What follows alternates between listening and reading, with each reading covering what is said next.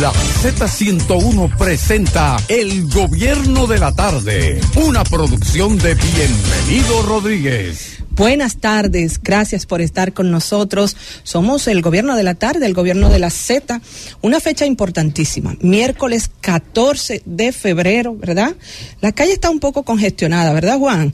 Y de igual manera están congestionadas, por lo menos lo que yo vi, ¿verdad? Los centros, las floristerías, señores, eso no puede ser. Las floristerías están que no dan abasto, las manos no le dan a los representantes, ¿verdad? A los vendedores para armar esos buqués de flores para esas parejas. ¿Verdad que sí? Chocolates y todo lo demás. Pero yo soy de las que creo, independientemente, de que yo prefiero que no me den flores si me van a dar un año entero de lloro. Ah, pero te coincide conmigo. Si me van a dar un año entero de lloro, que no me den flores. Buenas tardes, Fausto, Juan, Elvis. La relación amorosa y la amistad no puede estar circunscrita a un día comercial, pero aquí hay un elemento también que hay que ponderar, señores. La gente no se está enamorando, la juventud. ¿Cómo así? En el día de la amistad y del amor hay que decir que yo observo que la juventud no se está enamorando. Observo que los aparatos electrónicos le han quitado algún nivel de contacto físico a la gente y todo se está reduciendo al elemento, vamos a decir, de la comunicación virtual. Y esto tiene que llamar poderosamente la atención a personas que están al frente de la juventud, vamos a decir las escuelas, los colegios, en crear ambientes más cercanos para que la juventud pueda tener ese contacto físico, esa conversación, porque creo que con el tema de las redes sociales, esos contactos personales se han ido perdiendo y en esa misma manera también han ido perdiendo también este tipo de relaciones, tanto de amistad como también amorosa. Es una visión que tengo, puede ser discutible, pero lo vengo observando como que y ese tipo de situaciones como que no se están dando. Eso lo pudiéramos hablar, ¿verdad, Iluminada, más adelante, pero sobre todo, ahora para darle paso a nuestra coordinadora, Iluminada Muñoz, recordarle, Iluminada, esa entrevista majestuosa que tuvimos ayer con la doctora Ana Simó, que por cierto veo algo por ahí que tú traíste, veo algo por ahí. Pero buenas tardes, Iluminada. Buenas tardes, mi querida Emily, compañeros, Elvis Lima, Fausto Montes de Oca, que ya está con nosotros de regreso. Sí, un poquito afectadito, yo también ando bastante congestionada, pero aquí estamos, el ingeniero Héctor Rodríguez Pimentel, Juan Reyes. Feliz Día del Amor y la Amistad, compañeros queridos, ¿verdad? Es un día comercial, pero hay que celebrarlo aquí. Sí, yo traje lo encargado por nuestro presidente. Así es. El presidente de esta empresa me encargó 2 libros de sobrevivir a la infidelidad de nuestra querida Ana Simó, que estuvo por aquí ayer. Ya coordinamos. Ana Simó estará más frecuente con nosotros. A nuestra gente que nos ve y nos escucha, que se vaya preparando. Que me acaba de confirmar ella hace unos minutos que estuve compartiendo con ella, que sí, que estará con el Gobierno de la Tarde mucho más a menudo, respondiendo todas las preguntas de los amigos de Elvis, de los amigos de Juan, de nuestros oyentes, ¿verdad? Todo gratis. Digo de ustedes que son los que tienen más amigos, el ingeniero no tiene tantos amigos pidiéndole. Exacto. Pero ciertamente en este día del amor y la amistad, este 14 de febrero, hay muchas informaciones. La política no se ha apagado todavía y precisamente partidos políticos, compañeros y compañeras, reclaman la entrega de fondos. Estos partidos de la Liberación Dominicana, el Partido Revolucionario Dominicano y la Fuerza del Pueblo y el foro también permanente de partidos políticos de la República Dominicana están solicitando al gobierno incrementar la asignación presupuestaria de las organizaciones políticas de 2.520.8 millones, es así, a 5.111.7 millones, conforme a la ley 2023 de régimen electoral.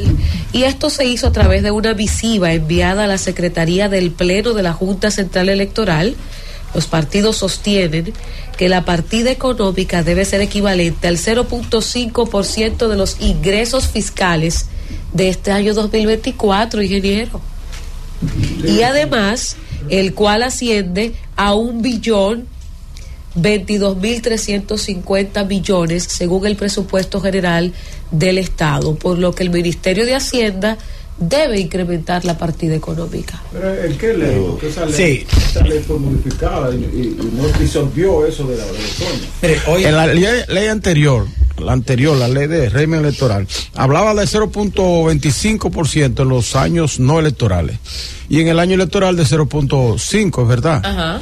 Pero esa ley fue derogada y se sustituyó por la ley, ¿cómo que se llama ahora? 2318, creo que es. Ley electoral. Sí. 1823, la nueva ley. Y no se incluyó. Ahora, la Junta siguió, por tradición, dándole los recursos y la disponibilidad, de acuerdo a la disponibilidad del presupuesto nacional, le asignaron ahora 2.500 millones y los partidos están pidiendo 5.000. 2.500, ¿usted sabe lo que significa? Que los partidos mayoritarios, los 4 mayoritarios, que tienen más del 5% de los votos, iban a recibir 500 millones cada uno. Y los otros 500 millones para los demás partidos políticos, los minoritarios. Miren, hoy participé en una reunión sumamente importante con la Junta Central Electoral. Y la Junta Central Electoral ya en el día de hoy entregó los fondos que los partidos alegaban que no se le habían entregado.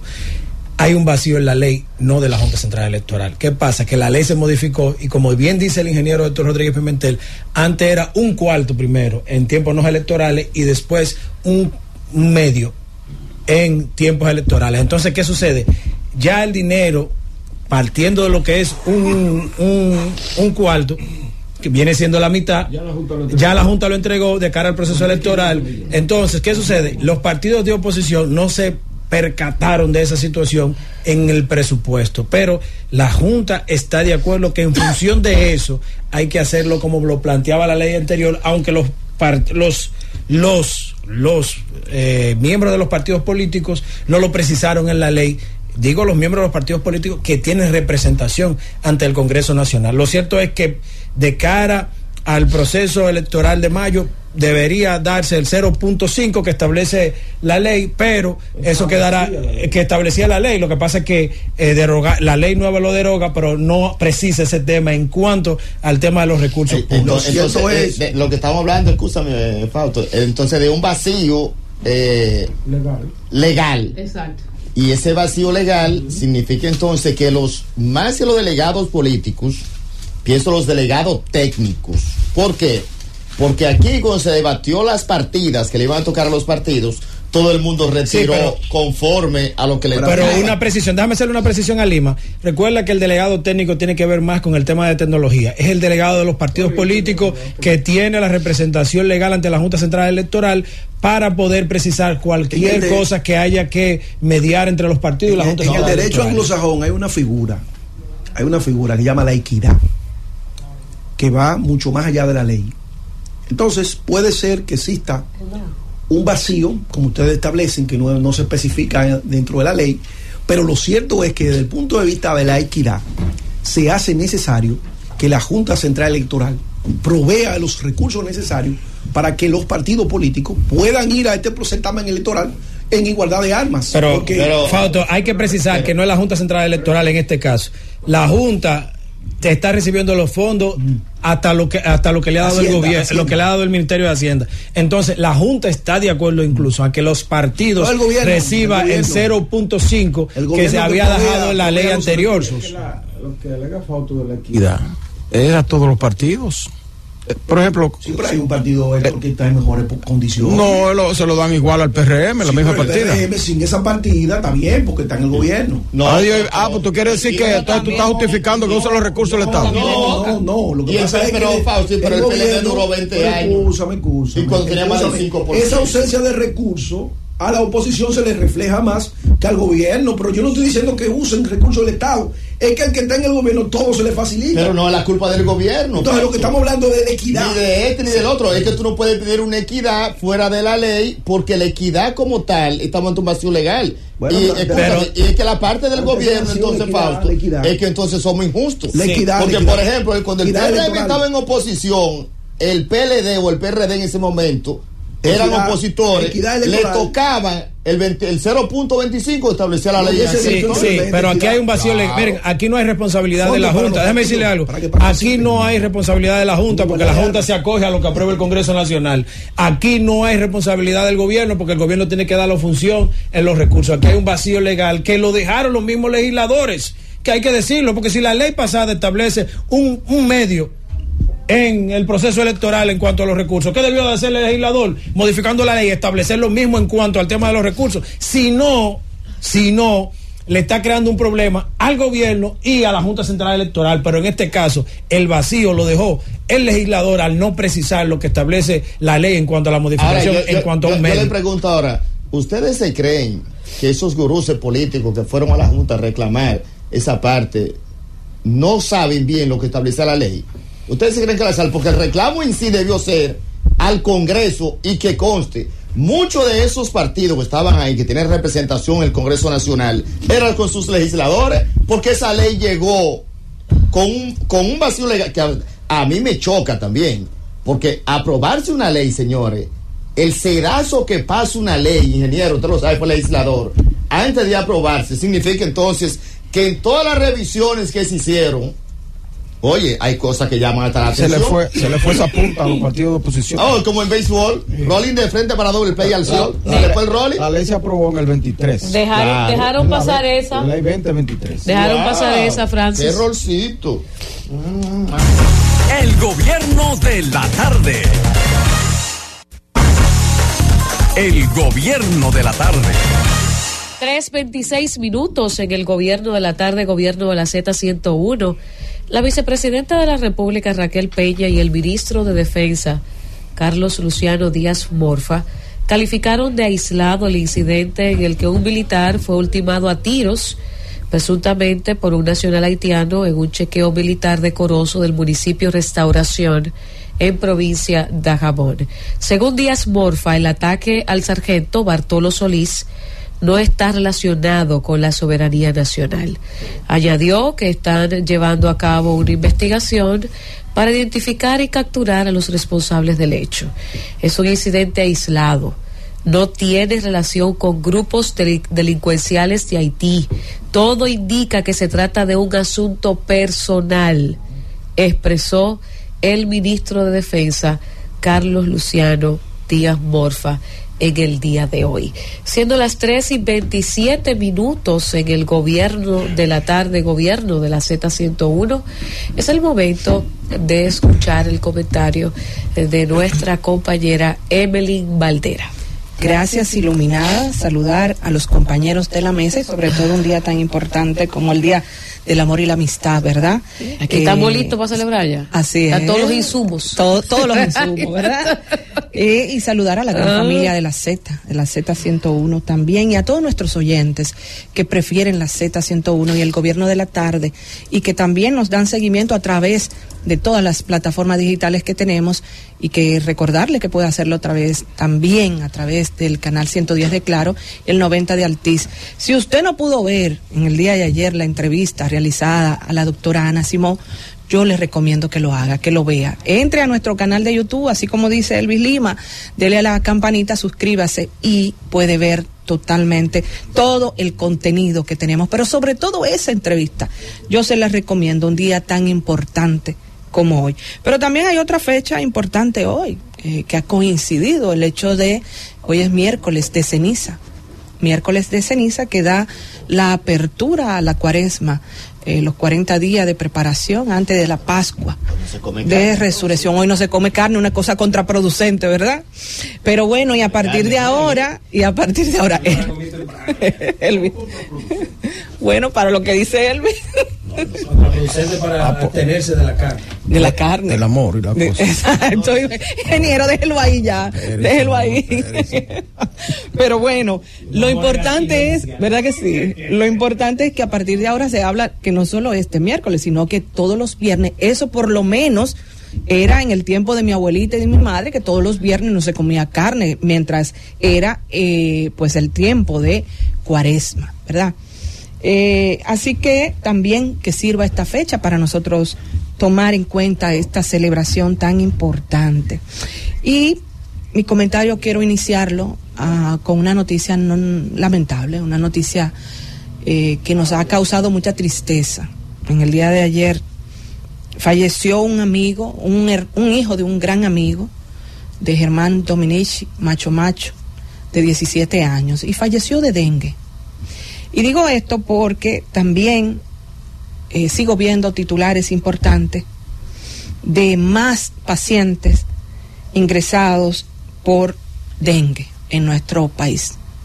El dengue sigue siendo una situación lamentable, preocupante, y quiero hacer reflexión sobre el hecho porque el 2023 nos agarró como de repente despreocupados ante el dengue, como que ya eso no viene, eso no existe, aquí no nos va a atacar el dengue, estamos preparados, pero nos agarró ahí despreocupados. Y yo recuerdo que las autoridades en ese momento, el ministro de entonces, hoy candidato a senador por Santiago, decía que estaban haciendo todos los esfuerzos y trabajando de cara al 2024. Ver esta situación de la muerte de este jovencito, 17 años de edad, ya saliendo del colegio, o sea, es lamentable, es dolorosa, y con él me imagino todos los otros jóvenes, niños y todos los pacientes que han muerto, que han fallecido a causa de esta situación, de este dengue. Ojalá que las autoridades de salud, ciertamente que antes de concluir el año dieron a conocer que conformaron un comité gestor para trabajar todo con relación a la prevención del 2024, pues estén tomando en cuenta esta situación que sigue igual de preocupante que lo que vimos en el último semestre del 2023, y que no tengamos que lamentar más muertes por este hecho. Y nosotros, los ciudadanos, contribuyamos. Yo siempre hablo, y desde aquí lo hacemos, desde la Z, como una emisora comprometida también con todas estas causas, desde el hecho de lo que le toca a las autoridades, al gobierno, pero también está la responsabilidad ciudadana. Por más fumigación que hagan en su casa, si usted no quita los envases que están ahí en ese patio, o no tiene el agua envasada de la manera correcta, no hay forma de evitar que entonces también su familia sea afectada por este mosquito que produce el dengue. Ojalá que se tomen las medidas de seguridad con este punto. Y por otro lado, estamos a 5 días de las elecciones, y yo siento en lo particular una preocupación. ¿Y por qué siento preocupación? Bueno, porque siento que a este punto de la contienda hemos perdido la sensatez, escasea la sensatez. Vimos en estos días denuncias importantes, la palabra denuncia está de moda, de hecho, denuncias importantes de 2 ciudadanos que independientemente han levantado denuncia de que hay un complot, un sabotaje con relación a las elecciones del próximo 18 de febrero. Incluso hablan de que el sabotaje implica un plan de hackeo a través de un apagón eléctrico y todo lo demás. Un acto que de alguna manera pareciera de una película de ficción, ¿verdad? Y entonces también me ha parecido sumamente preocupante el hecho que también partidos, en este caso la oposición agrupada en esta Alianza Rescate RD, ha decidido también sumarse a esta denuncia de ese plan de sabotaje en contra de las elecciones de febrero. Y yo de repente comienzo a pasar balance. Usted que está en su casa tiene también buscadores y puede hacerlo, y digo, cónchole, pero en las últimas contiendas electorales siempre hemos visto este tipo de denuncia. Anteriormente lo hizo el propio PRM constituido en oposición, y recuerdo claramente cuando el propio presidente, en ese momento candidato, decía, bueno, he sido víctima de un hackeo, y de igual manera denunciaron otros importantes dirigentes de ese partido. Entonces digo, bueno, es algo que pasa, que sucede recurrentemente en los procesos electorales. Y ahora volvemos a lo mismo. Estamos viendo que a medida que avanzan los días, entonces se acrecienta esa ola de descrédito del proceso, de denuncias importantes, y yo estoy de acuerdo con las denuncias, toda vez que las mismas realmente tengan pruebas y sean pruebas contundentes, no aleatorias, no difamatorias. Y a todo esto también se suma un grupo, y mira que represento, soy periodista, soy comunicadora, un grupo también de comunicadores que se prestan a todo, simple y llanamente por diferentes intereses, incluyendo a eso, a mentir o a decir falsedades. Y eso no está bien, eso me preocupa sin lugar a dudas. Y yo me pongo a pensar, partiendo de lo que ha establecido el presidente Luis Abinader a su llegada al gobierno, ¿verdad? Que quería ser un gobierno transparente, ¿verdad? Y que se ha montado en esa ola sobre esa palabra de la transparencia, ola que le ha concitado la atención de la gente y que, según los números que ellos manejan, cada vez que hay una encuesta, incluso el presidente está por encima del propio partido, partiendo de eso. Entonces, está por el otro lado el que le agregó el tema de la honradez. Ahora en la repostulación agregó a su discurso la honradez. A mí me parecería contraproducente para que, con relación a lo que ha sido y lo que se ha desempeñado el presidente Abinader, que en esta altura del juego él se preste para algo sucio, para una confabulación sucia. En este caso ya debería ser, ¿verdad?, con el organismo, con el presidente de la Junta Central Electoral. Y digo esto porque yo creo que tiene mucho en juego, no solo su nombre, no solo la repostulación, sino también a nivel personal, a nivel familiar. Y recordemos que en la contienda pasado, en el proceso pasado, hubo un momento que se puso de moda el hecho de los cacerolazos, y muchos funcionarios dejaron de ir a restaurantes y a sitios públicos porque de repente no quería que le tocaran cacerolazos, sí, que la gente, ¿verdad?, se mofara de ellos, le dijeran que se fueran o le dijeran corrupto. Entonces, no solo es la sentencia en términos políticos que pudiera representar un juego de esta naturaleza, sino también la sentencia social, ¿verdad?, el señalamiento social a un hombre como Luis Abinader, que representa también una parte importante del empresariado dominicano.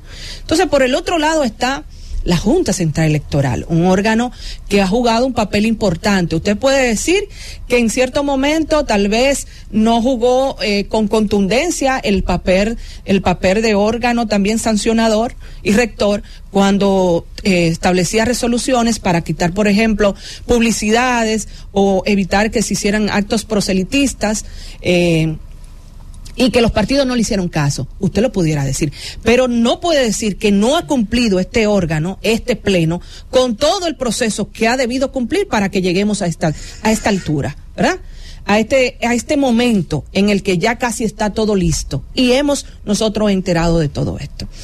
Y tampoco creo que en el caso del magistrado Román Jaque se preste para, luego de una carrera tan bonita por su paso por el Tribunal Superior Electoral, y entonces llegado aquí dentro de las altas cortes a este punto, como para un juego sucio en este momento tan importante de su carrera, yo lo diría. Entonces, todo esto, la verdad que me preocupa porque siento que hay un deseo importante de crear desasosiego, de que algunos que tal vez entienden que no tienen el favor del pueblo, pues déjame ver cómo boicoteo la cosa y el proceso, y entonces crear toda esta nebulosa que se está creando. Yo creo que ya hemos pasado por mucho. Recordemos, yo no lo viví, pero mis padres me cuentan los 30 años de Trujillo, y después, que me perdone el ingeniero, los 12 años de Balaguer, donde todo se terminaba y había muchas situaciones el día de las votaciones. Yo creo que los dominicanos y sobre todo los partidos políticos deberían tomar esto en cuenta. Están no solo relajando con la situación de ellos, tomando muy a la ligera su situación, ¿verdad? Yo soy oposición o yo tengo que representar tal cosa, perfecto, pero tomen en cuenta que aquí está en juego la democracia dominicana. Tomen en cuenta que nosotros todos deberíamos ir a esa fiesta de la democracia, pero no para que termine como la fiesta de los monos, a rabazo limpio, sino para que terminemos en alto, ¿verdad? Y con el que ganó, ganó, y el que perdió, lamentablemente, también perdió. Francis, sí. El gobierno de la tarde. El gobierno de la tarde. 3:49 minutos en el gobierno de la tarde, gobierno de la Z101. El presidente Luis Abinader y el ministro Carlos Bonilla han inaugurado un nuevo centro regional de la UAS en Baní. Esto es importante porque va a beneficiar a los jóvenes de Baní y zonas aledañas. Este miércoles se llevó a cabo pues la inauguración de la extensión de la Universidad Autónoma de Santo Domingo en la UAS en Baní, provincia Peravia. Con ese moderno centro regional universitario, pues entregado por el Ministerio de Vivienda y Edificaciones, miles de estudiantes de toda la región de Valdesia, Baní, Azua, San José de Ocoa y parte de San Cristóbal serán impactadas de manera positiva. Y recuerde usted que esas obras se realizan con el dinerito que usted paga, impuestos, el dinerito de los contribuyentes. Siendo las 3:51 minutos en el gobierno de la tarde, es el momento de continuar con los comentarios y vamos a escuchar el de nuestro compañero Juan Reyes. Gracias, Iluminada. Saludo a los compañeros que comparten cabina con nosotros, a las personas que nos escuchan a través de la Z101, Z Digital, y a aquellos que nos ven a través de la magia de la televisión, Claro TV, Altiz y YouTube de Z Digital. Ayer, en medio del programa, hablamos sobre el discurso del presidente Luis Abinader ante la ONU y sus declaraciones. Y yo quiero exhortar al gobierno a que si la comunidad internacional no hace caso al llamado del gobierno dominicano, apliquemos nuestra ley de inmigración, reforcemos nuestra frontera, y cuando ellos vengan a quejarse, si hay vulneración de derechos, si hay cualquier otra cosa, no le hagamos caso. Si no me escuchan, no te escucho. A los organismos internacionales que no prestan atención a Haití, si no escuchan al gobierno dominicano, no lo escuche cuando ellos vengan con un informe, con un boletín, con una recomendación, porque si para ti yo hablo despacio o tú me mandas al diablo, yo te voy a mandar al diablo. Me perdona la expresión porque es día del amor y de la amistad, pero con los órganos internacionales hay que actuar de esa manera, que resuelva la República Dominicana un problema que no es del país, que no creó la República Dominicana. Presidente, bien en su discurso, bien esa postura, pero ya no vaya a ningún escenario, aplique su ley de migración, organice su frontera, haga lo que usted tenga que hacer para proteger su soberanía, su integridad territorial y su identidad de dominicano, y cuando ellos vengan a querer hacer a sí mismo, usted no me escuchó, o sea, cuando usted sabe, mándalo para allá atrás, así mismo, porque es el criterio que ha demostrado la comunidad internacional. Y el presidente ha tenido una posición muy responsable. Incluso dijo que desde el 2021 la República Dominicana no se ha parado en ningún escenario de hablar sobre el tema haitiano. Y recuerdo que ayer hablábamos, Emily, y yo decía que si era el tema cambio climático, que fue lo que se dio a conocer oficialmente, era bueno porque es que el cambio climático afecta a Haití, se afecta a Haití, viene el problema para la República Dominicana y que había que tocar el tema haitiano. O sea, si no me escuchan, me hago el sordo. La República Dominicana tiene que asumir la postura.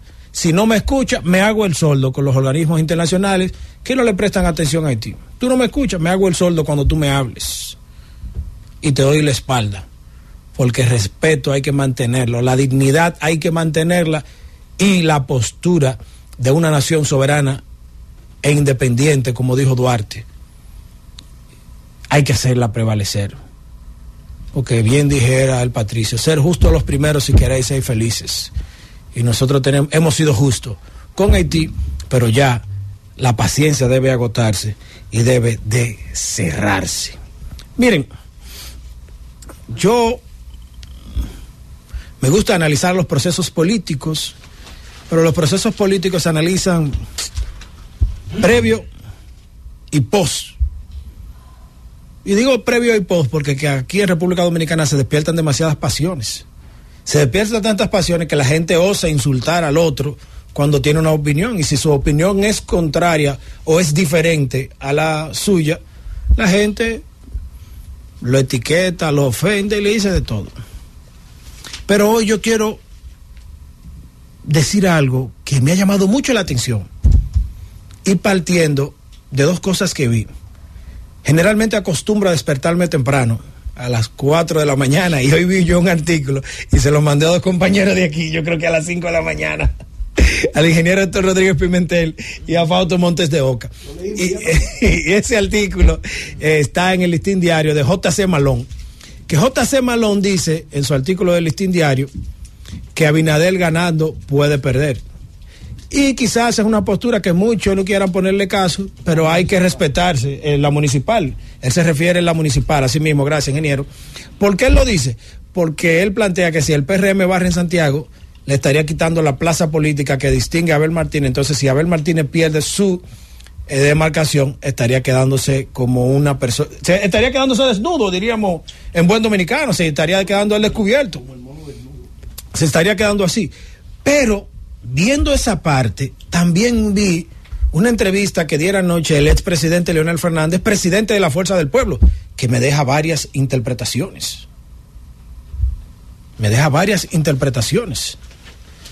En una entrevista al periodista Roberto Cavada, Leonel Fernández dijo que este es su último espacio de aspiración, su último momento. Leonel dijo que estas serían sus últimas aspiraciones al solio presidencial que él ha ocupado distinguidamente 3 veces, y digo distinguidamente porque ser presidente de un país en 3 periodos diferentes, eso habla de que en un momento usted gozó del amor, del aprecio y del apoyo de sus iguales, sus ciudadanos. Pero analizando esa propuesta de Leonel Fernández que dice, esta es mi última aspiración, yo tengo 2 interpretaciones que son válidas. Leonel, para mí, con esto le está mandando un caramelo envenenado al candidato presidencial del PLD, Abel Martínez. Si Leonel dice, esta es mi última aspiración, lo que estaría era diciéndole a Abel Martínez, ven, apóyame a un acuerdo de primera vuelta, o vamos a decir, estaría tendiendo un ramo de olivo a Abel Martínez para que lo apoye en primera vuelta de cara al proceso del 2024. Pero ojo, la Constitución establece que usted puede aspirar un periodo más y no más. ¿Estaría Leonel Fernández en las condiciones de, si es electo presidente de la República en el 2024, en no volver a aspirar en el 28? Siendo un país reeleccionista y siendo él un político que incluso modificó la Constitución cuando no le permitía volver, y se habilitó. Porque Leonel primero aquí existía, uno puede volver y nunca más. Entonces Leonel puso aquí el brasileño, la reforma constitucional del 2010, pero Danilo, como le convenía, lo puso en el 2015, uno y nunca más, después del primero. Y resulta que habría que ver si Leonel con esta propuesta le está tendiendo un ramo de olivo a Abel Martínez, ya que de acuerdo a mucha gente, a la gente de la Fuerza del Pueblo sobre todo, las encuestas dan a Leonel en segundo lugar de Luis Abinader, detrás de Luis Abinader. ¿Sabes, Juan? Ahora que tú hablas de eso. En las elecciones del 2000, tú sabes que Balaguer fue candidato. Claro. Pero en las de anteriores, del 96, el candidato fue Jacinto Peinado. Sí. El Partido Reformista. Entonces Jacinto quería aspirar en el 2000. Claro. Y Balaguer le dijo, Jacintico, yo soy un ave de paso, ven conmigo de vicepresidente y no hay problema. Y Jacintico aceptó.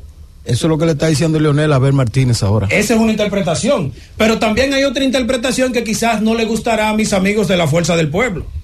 O, si Leonel dice, esta es mi última aspiración, eso quiere decir que Leonel está consciente de que no gana en mayo.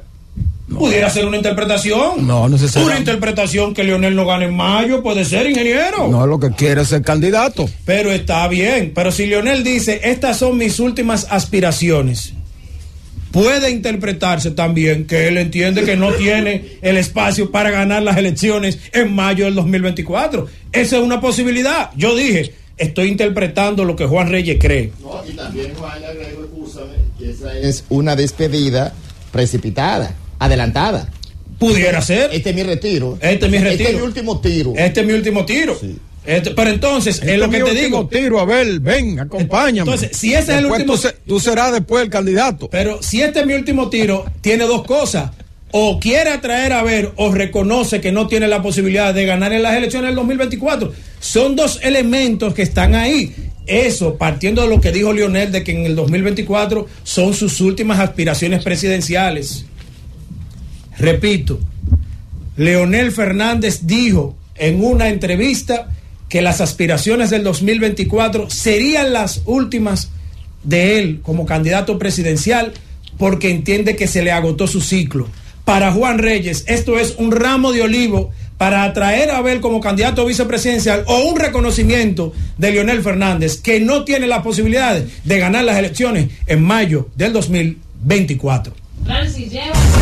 El gobierno de la tarde. El gobierno de la tarde. 4:12 en el gobierno de la tarde, gobierno de la Z101. Francis Villalona, mi querido Francis, que es día de San Valentín, Francis, y no te hemos dado ni un chocolatito. Qué malos somos. Es tiempo de Iluminada Muñoz en el gobierno de la tarde. Así como estoy, muy nasal, pero aquí estamos, trabajando con mucho cariño para todos ustedes. Discúlpenme, ¿verdad? Que voy a sonar bastante nasal, pero lo importante es el mensaje, ¿verdad? Bien, ¿cómo suena mi voz hoy? Miren, hoy es miércoles 14 de febrero. Estamos exactamente a 4 días de las elecciones municipales. Y ayer, al final de la tarde, hemos visto varias informaciones. No son preocupantes, pero son informaciones que deben de ponerse la atención, y exactamente lo que tiene que ver con el Ministerio de Hacienda. El Ministerio de Hacienda que yo ayer estaba defendiendo porque estaba en lo correcto cuando hace 2 meses exactamente le pagó, ¿verdad?, las indemnizaciones a los pensionados. Pues hoy yo les pido a ese mismo Ministerio de Hacienda que le entregue, ¿verdad?, los fondos a la Junta Central Electoral.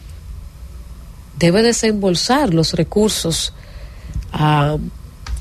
que faltan a los partidos políticos, y eso lo debe de hacer el Ministerio de Hacienda. La Junta Central Electoral ayer pidió a este ministerio que desembolsaran los recursos faltantes correspondientes al 0.5% del presupuesto general del Estado para este 2024, que según la ley debe asignarse a los partidos políticos en años electorales. El presidente de este organismo, el señor Román Jaques Liranzo, envió ayer una carta, como debe de ser, protocolo, al ministro de Hacienda, Jochi Vicente, con copia, por supuesto, al presidente Luis Abinader y al director de presupuesto, en la que le recuerda que la ley 2023, la ley orgánica del régimen electoral, dispone la entrega de el 0.5% de los ingresos nacionales en los años de elecciones generales. El organismo electoral envió la comunicación a Hacienda tras acoger una solicitud de los partidos de la Liberación Dominicana, la Fuerza del Pueblo, y también el Partido Revolucionario Dominicano y el Foro Permanente de Partidos Políticos de la República Dominicana. Y yo no sé por qué se está esperando a 4 días para desembolsarse pues el dinero faltante. Pero sí sé que los partidos que están reclamando estos fondos, ya lo he mencionado hoy en este programa 2 veces, PLD, Fuerza del Pueblo, Partido Revolucionario Dominicano.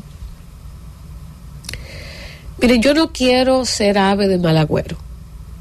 No me gusta. Soy una mujer positiva. Siempre. Realista, aterrizada, pero siempre pensando en positivo.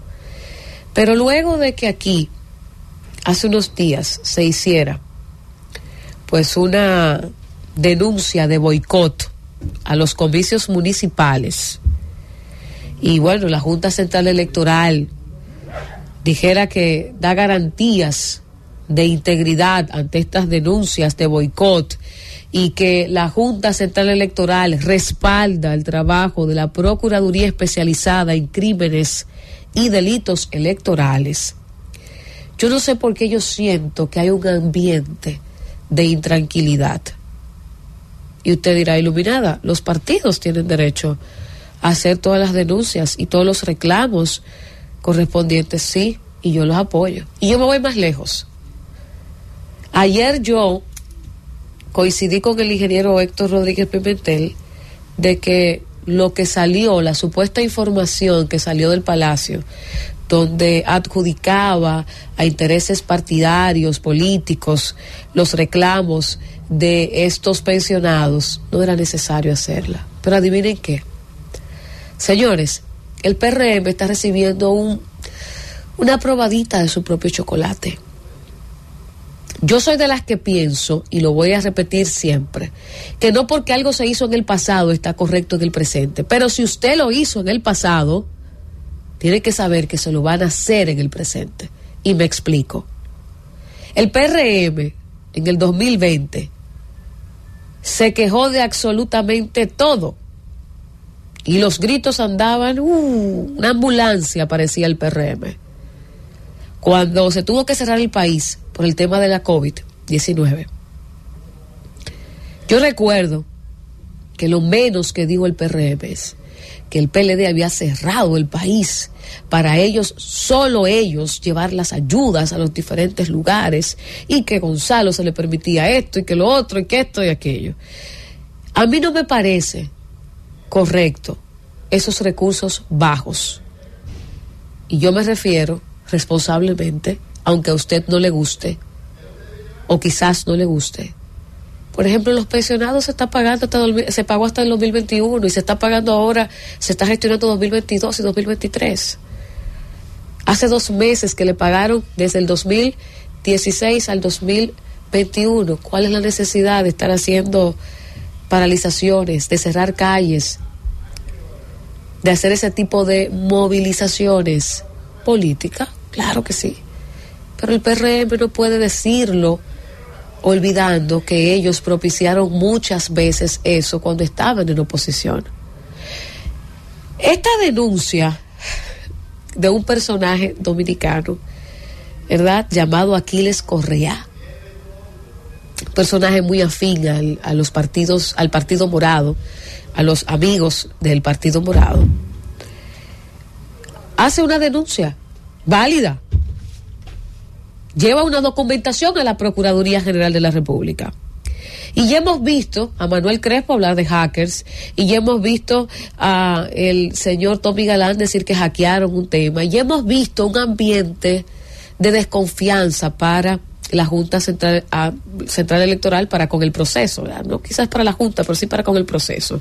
Señores, no me pinta bien estas elecciones del domingo.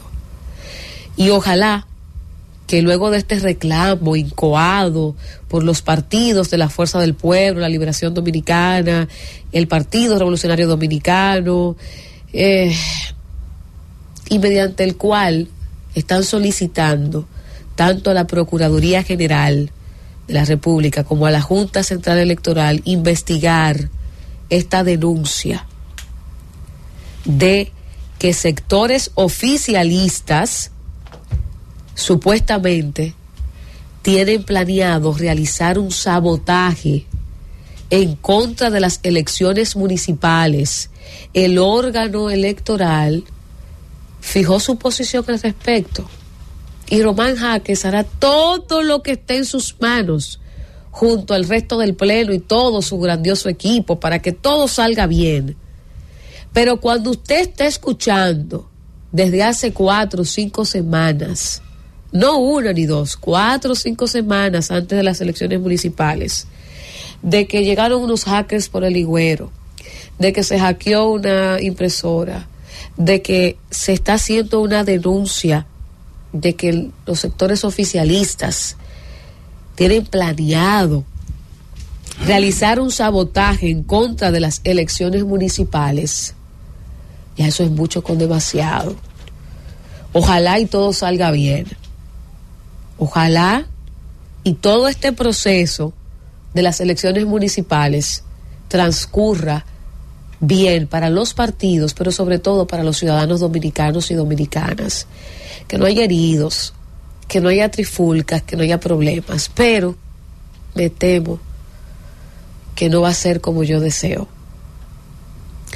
Porque cuando usted siembra en la cabeza de un electorado el partido X, que su candidato tiene más del 56-57%, usted va a tener que responderle si no es así, o si queda muy lejos.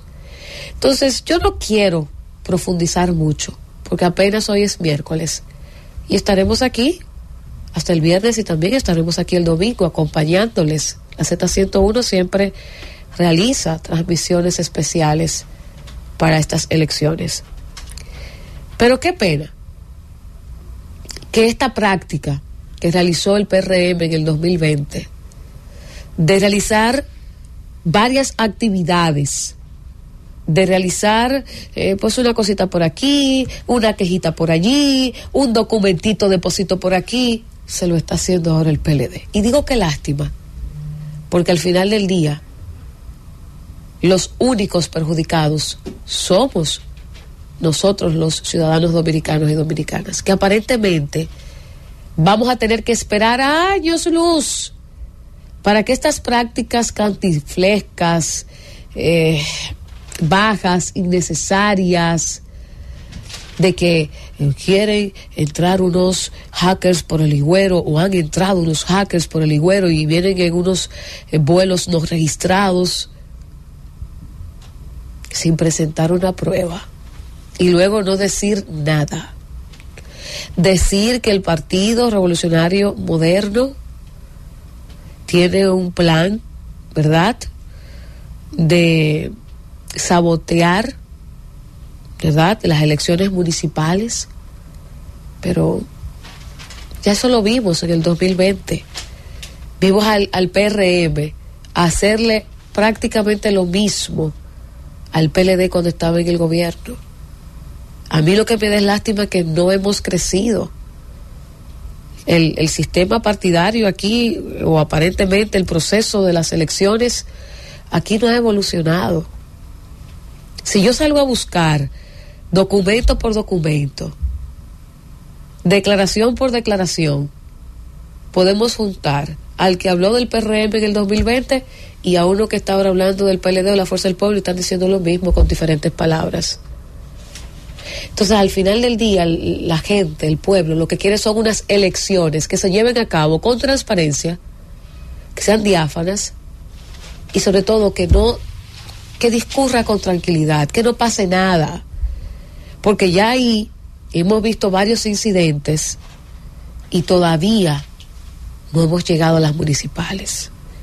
Y las municipales es la antesala del gran día, de la gran elección, que es la elección presidencial.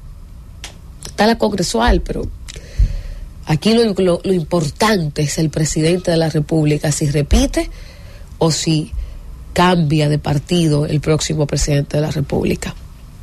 Vamos a poner ojo crítico a esos fanáticos.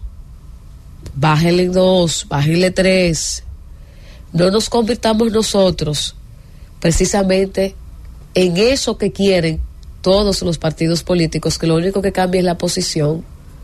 El PRM hizo lo mismo que el PLD y la Fuerza del Pueblo está haciendo ahora en el 2020, desacreditando que el partido que está en el gobierno se va a robar las elecciones, que si trae hackers. Bueno, eso no lo dijo el PRM en el 20, pero ¿qué tantas cosas no dijo?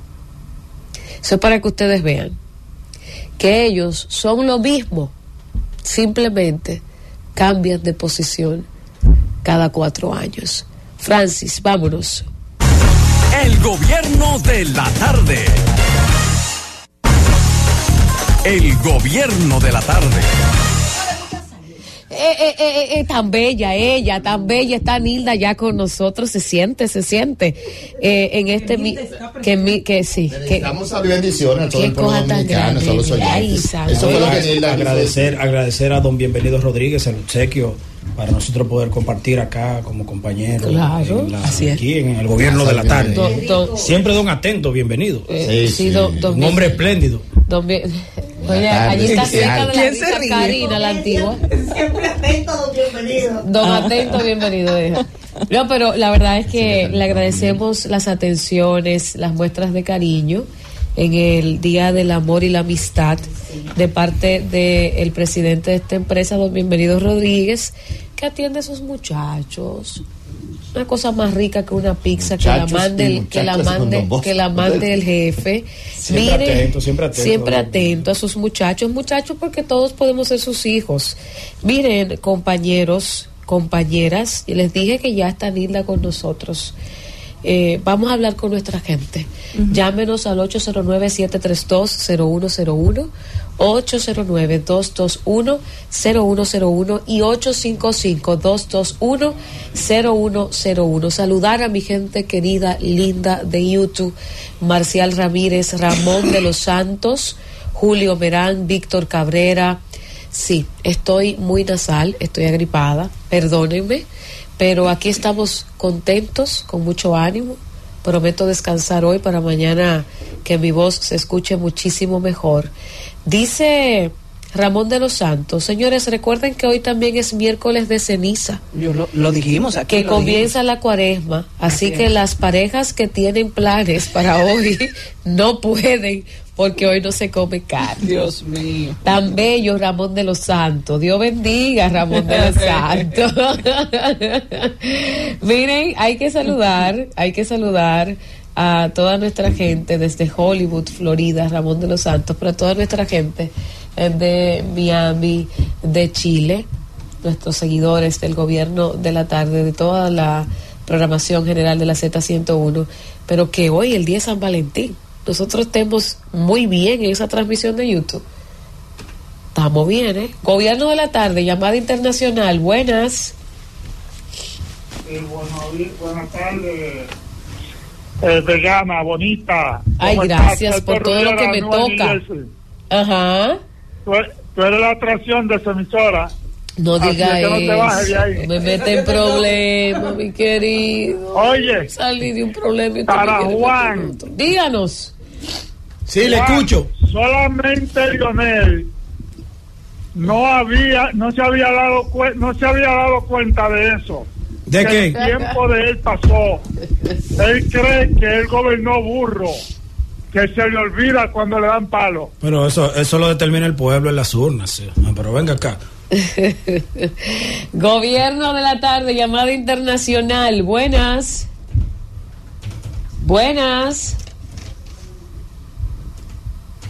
Bueno, Francia, ahora sí. Llamada internacional. Buenas. Tenemos un tema aquí. Vamos a hacerlo por allá, Francis. Gracias. Que aquí hubo un fallo. Buenas. Buenas tardes. Sí, ¿con quién hablamos? Francis Rivera, de Springfield, Massachusetts. Desde Massachusetts. Cuéntenos, querido. Sí.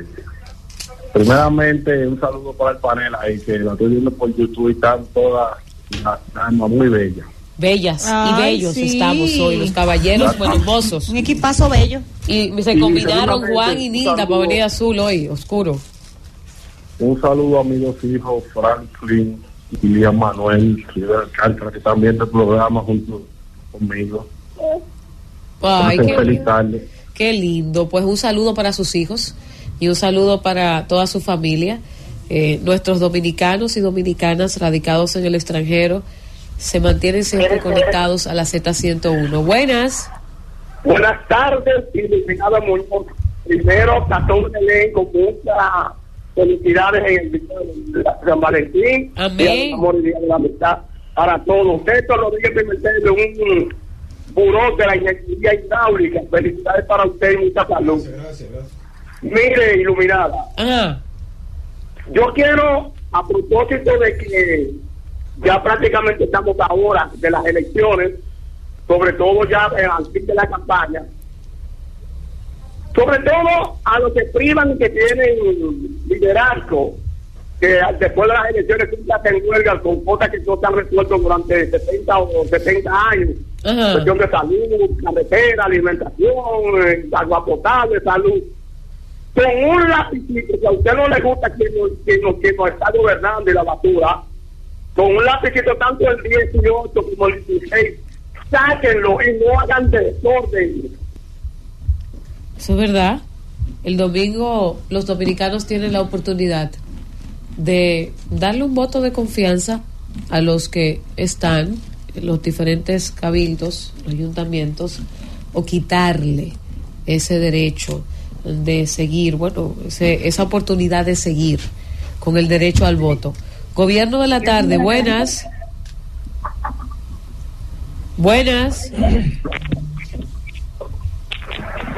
¿Aló? Sí.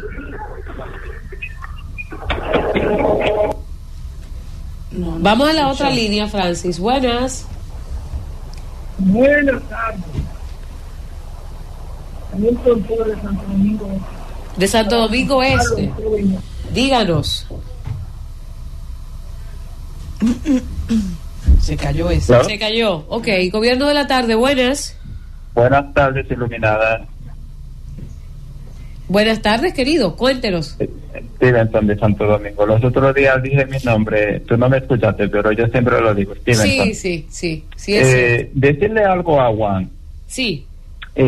Yo como ciudadano de aquel lado, siempre agradezco estas llamadas que hace el presidente de la República a favor al pueblo haitiano, aunque no va a llegar a nada. Y si llega en algo, la pregunta que me gustaría hacer, si en el 2004 nosotros tuvimos 13,000 soldados, no policía, 13,000 soldados de varios países. Sí, esa es la minuscala. Y no pudieron resolver el problema de Haití con 7,000 millones de dólares gastados en 13 años, que equivalió en ese tiempo a 4 veces el presupuesto nacional de Haití.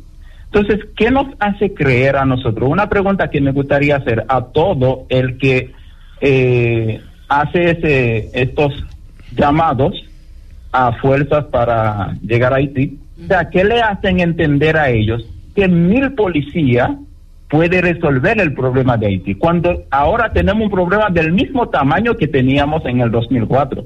Sí. Y 13,000 soldados no lo pudieron resolver. Sí, lo que pasa es que recuerda que ahora es una fuerza interventora, la otra era una fuerza de paz que no podía intervenir ni caer en escenario de violencia. Ahora pudiera caer en escenario de violencia siempre y cuando las bandas que estén en Haití se resistan a entregarse o a deponer las armas. Vamos a la otra llamada. Buenas. Buenas tardes, iluminada, ¿cómo está? Bien, gracias a Dios, mi querido, ¿y usted? Esperando que te mejore pronto de esa gripe. Ay, muchas gracias por sus buenos deseos. Sí. Yo te envuelto la risa aquí. Miguel Trujillo de Brooklyn. ¿Por qué, Miguel? Usted se está riendo. ¿Por qué usted se ríe? Ay, mi cuarto. No, oyendo yo a Lionel diciendo que esta va a ser su última aspiración. Mira, iluminada. Ajá. ¿Usted cree que serían las últimas aspiraciones? Danilo Medina se metió un tiburón y no erutó.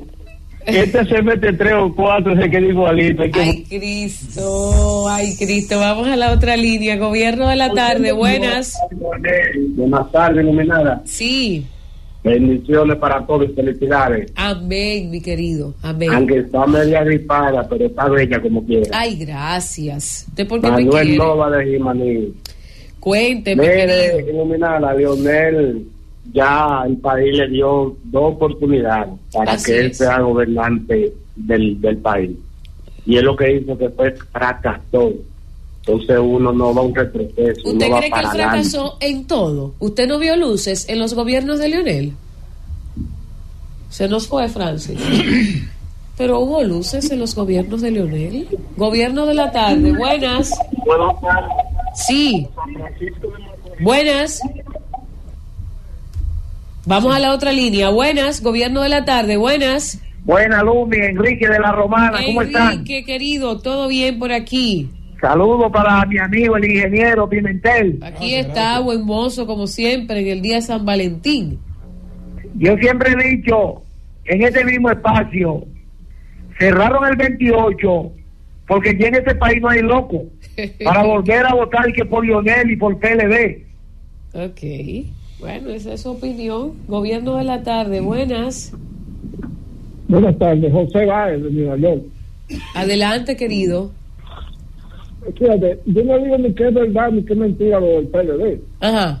La denuncia que están haciendo. Ajá. Pero es muy bueno hacer campaña con todos los recursos de Estado del mundo, como lo hacían ellos. Es 20 años en eso. Y ahora verse sin nada, debe ser duro, ¿sabes? Debe ser bien duro.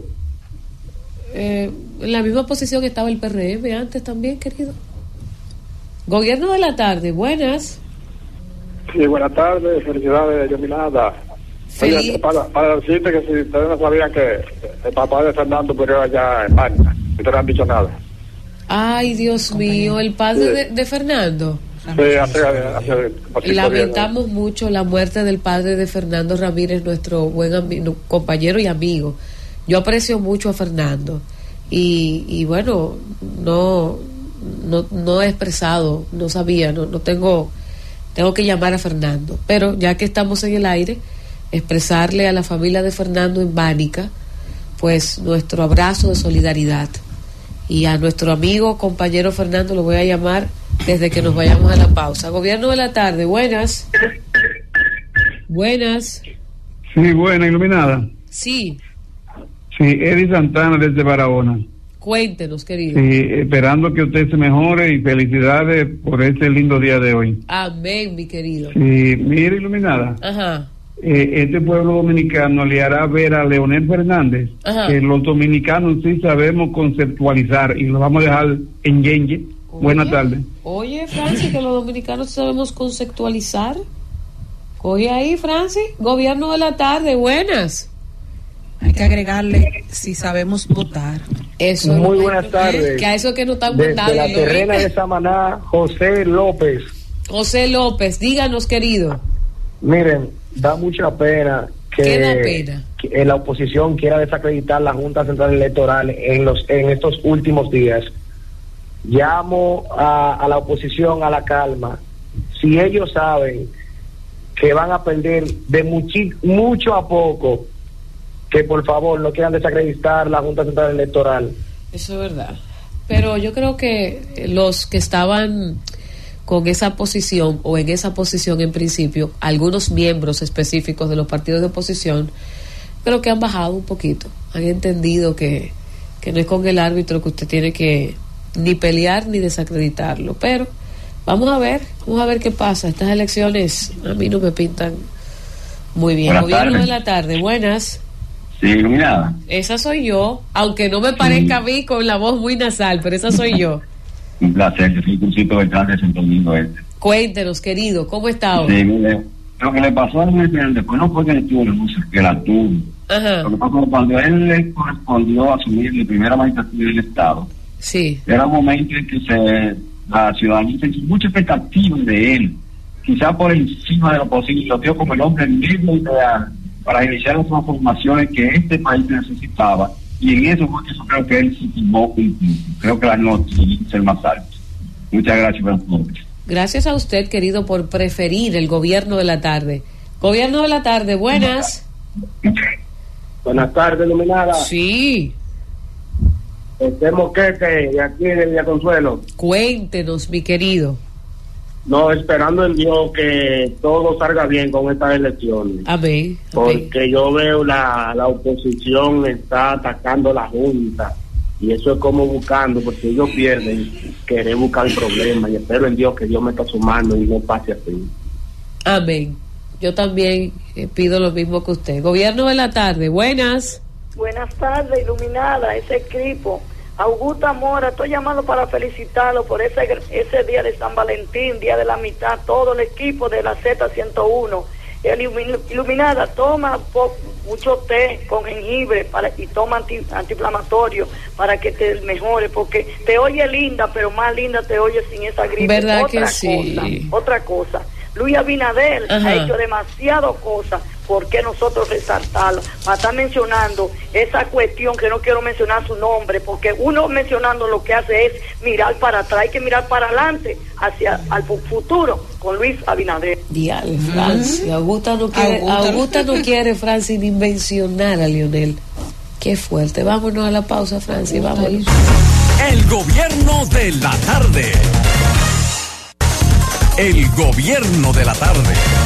5:03 en el gobierno de la tarde, gobierno de la Z101. Elecciones municipales contarán con observación electoral de 14 misiones internacionales. Así lo ha dicho la Junta Central Electoral, con el objetivo de celebrar unas elecciones libres, justas y transparentes para el fortalecimiento de la democracia. Contará con la observación de 14 misiones de observación electoral de diferentes países para las elecciones municipales de este domingo 18 de febrero.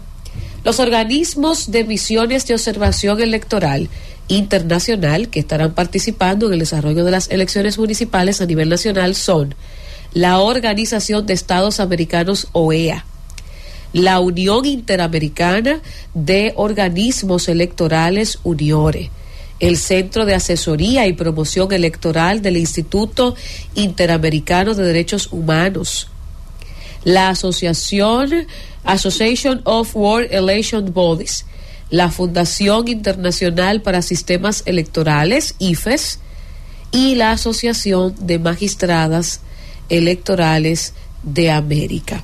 Asimismo, la Conferencia Permanente de Partidos Políticos de América Latina, COPAL, el Consejo de Expertos Electorales de Latinoamérica, CELA, la Delegación de la Unión Europea de la República Dominicana, el Parlamento Centroamericano Parlacen, la Red Internacional, La Política es Asunto de Mujeres, el Instituto Electoral de la Ciudad de México, el Centro Internacional de Estudios Parlamentarios y la Red Latinoamericana de Jóvenes por la Democracia. Añadir algo, iluminada, informaciones que tengo de manera fehaciente. Iban a venir 3 o 4 miembros del Tribunal Supremo de El Salvador a las elecciones y notificaron en el día de ayer que no vienen. ¿Por qué, Juan? Están contando a mano todavía la papeleta del proceso electoral. ¿Cómo va a ser? Del día 4 de febrero. ¿Cómo va a ser? Así mismo. Recuerden que se tardó una semana en dar el resultado y también eran legislativas y hay que contar a mano para poder establecer ciertamente los resultados a nivel de Asamblea Legislativa. Ave María, siendo las 5:06 en el gobierno de la tarde, luego de unos días que lo extrañábamos por aquí, ustedes y nosotros, está de regreso. También está, como decimos en el campo, un poquito falloso, ¿verdad? Está hablando nasal también porque le ha agarrado una gripe el compañero Fausto Montes de Oca. Muy buenas tardes, iluminada. Buenas tardes, compañeros acá en la mesa. Buenas tardes a Karina, Francis, Josema. Buenas tardes al país que nos escucha a través de esta potente emisora Z101, haciendo comunicación con responsabilidad social. Mire, señores, la democracia en la República Dominicana es un bien que le ha costado a nuestro país mucha sangre, mucho sudor y mucho sacrificio. No hay un partido en esta democracia desde que Juan Bosch llegó y la trajo que durante muchísimo tiempo siempre ha reclamado procesos transparentes y justos, como lo ha sido el PRM hoy, que en su momento fue el PRD. Entonces me llama poderosamente la atención ver gente que hace 3 años todo había que aclarárselo, todo había que explicárselo 17, 20 veces, 40 veces. vivían permanentemente en la Junta Central Electoral, cuestionándolo todo, investigándolo todo, poniendo en duda todo. Y hoy, como paradoja del destino, tratan de banalizar cualquier tipo de situación que se presente frente a la organización del proceso electoral, frente a la utilización de equipos que se utilizarían para la transmisión de esos boletines y de esos resultados electorales. Algunos dicen que es una expresión del pataleo, otros dicen que el que tiene lágrima honda que empiece a llorar temprano. Y a mí me parece que eso es de muy mal gusto, porque nosotros vivimos en un estado democrático y de derecho, y eso se extiende a un derecho constitucional que es el derecho al voto. La democracia es algo que de ella depende todo, porque la gran empresa del país se llama el Estado. Fíjense que la riqueza de un país se mide en el Producto Interno Bruto. Fíjense que el presidente de la República, representante del Ejecutivo en el área de una de las áreas del Estado, maneja el mayor presupuesto de dinero que puede manejar una empresa en nuestro país. Entonces, por eso es tan importante que en una democracia robusta como la nuestra, que excepto lo que pasó en el 20, venía con procesos electorales continuos, en orden, organizado, respetando la voluntad popular, y que, a diferencia de otros países similares a la República Dominicana, hemos tenido una democracia, por lo menos electoral, de manera permanente y estable. Y eso es un logro que hay que tributárselo a cada dominicano, a cada líder político que hemos tenido, y me llega a la cabeza José Francisco Peña Gómez, un hombre que por la paz social de su país muchas veces se sacrificó. Y realmente uno a veces hasta siente pena, porque más allá de uno tener algún tipo de vinculación política, uno tiene una militancia que es superior, que es la de ser ciudadano dominicano. Y uno espera que cada liderazgo que llegue haga un aporte a la institucionalidad en la República Dominicana. Y digo todo esto porque, en cierto modo, el partido de gobierno y su presidente generaron en la población dominicana, y tengo que decirlo con sinceridad, generaron toda una expectativa de un verdadero cambio en el país. Porque uno, aunque uno pertenezca o esté vinculado a una organización política, uno siempre aspira a que la República Dominicana avance. Y nosotros lo que estamos viendo es un cambio que se disfraza de más de lo mismo. Un cambio que entrega ayudas sociales, tratando de generar un ambiente de iniquidad frente a los electores. Un cambio que realmente se mofa de las cosas que plantea la oposición y se burla, cuando lo que debería de hacer es recoger esas acusaciones o denuncias y mostrarse aperturado de que se le den, o por lo menos demostrarse de que realmente en el país están todas las garantías para que la voluntad popular del pueblo se exprese sin ningún tipo de contratiempos.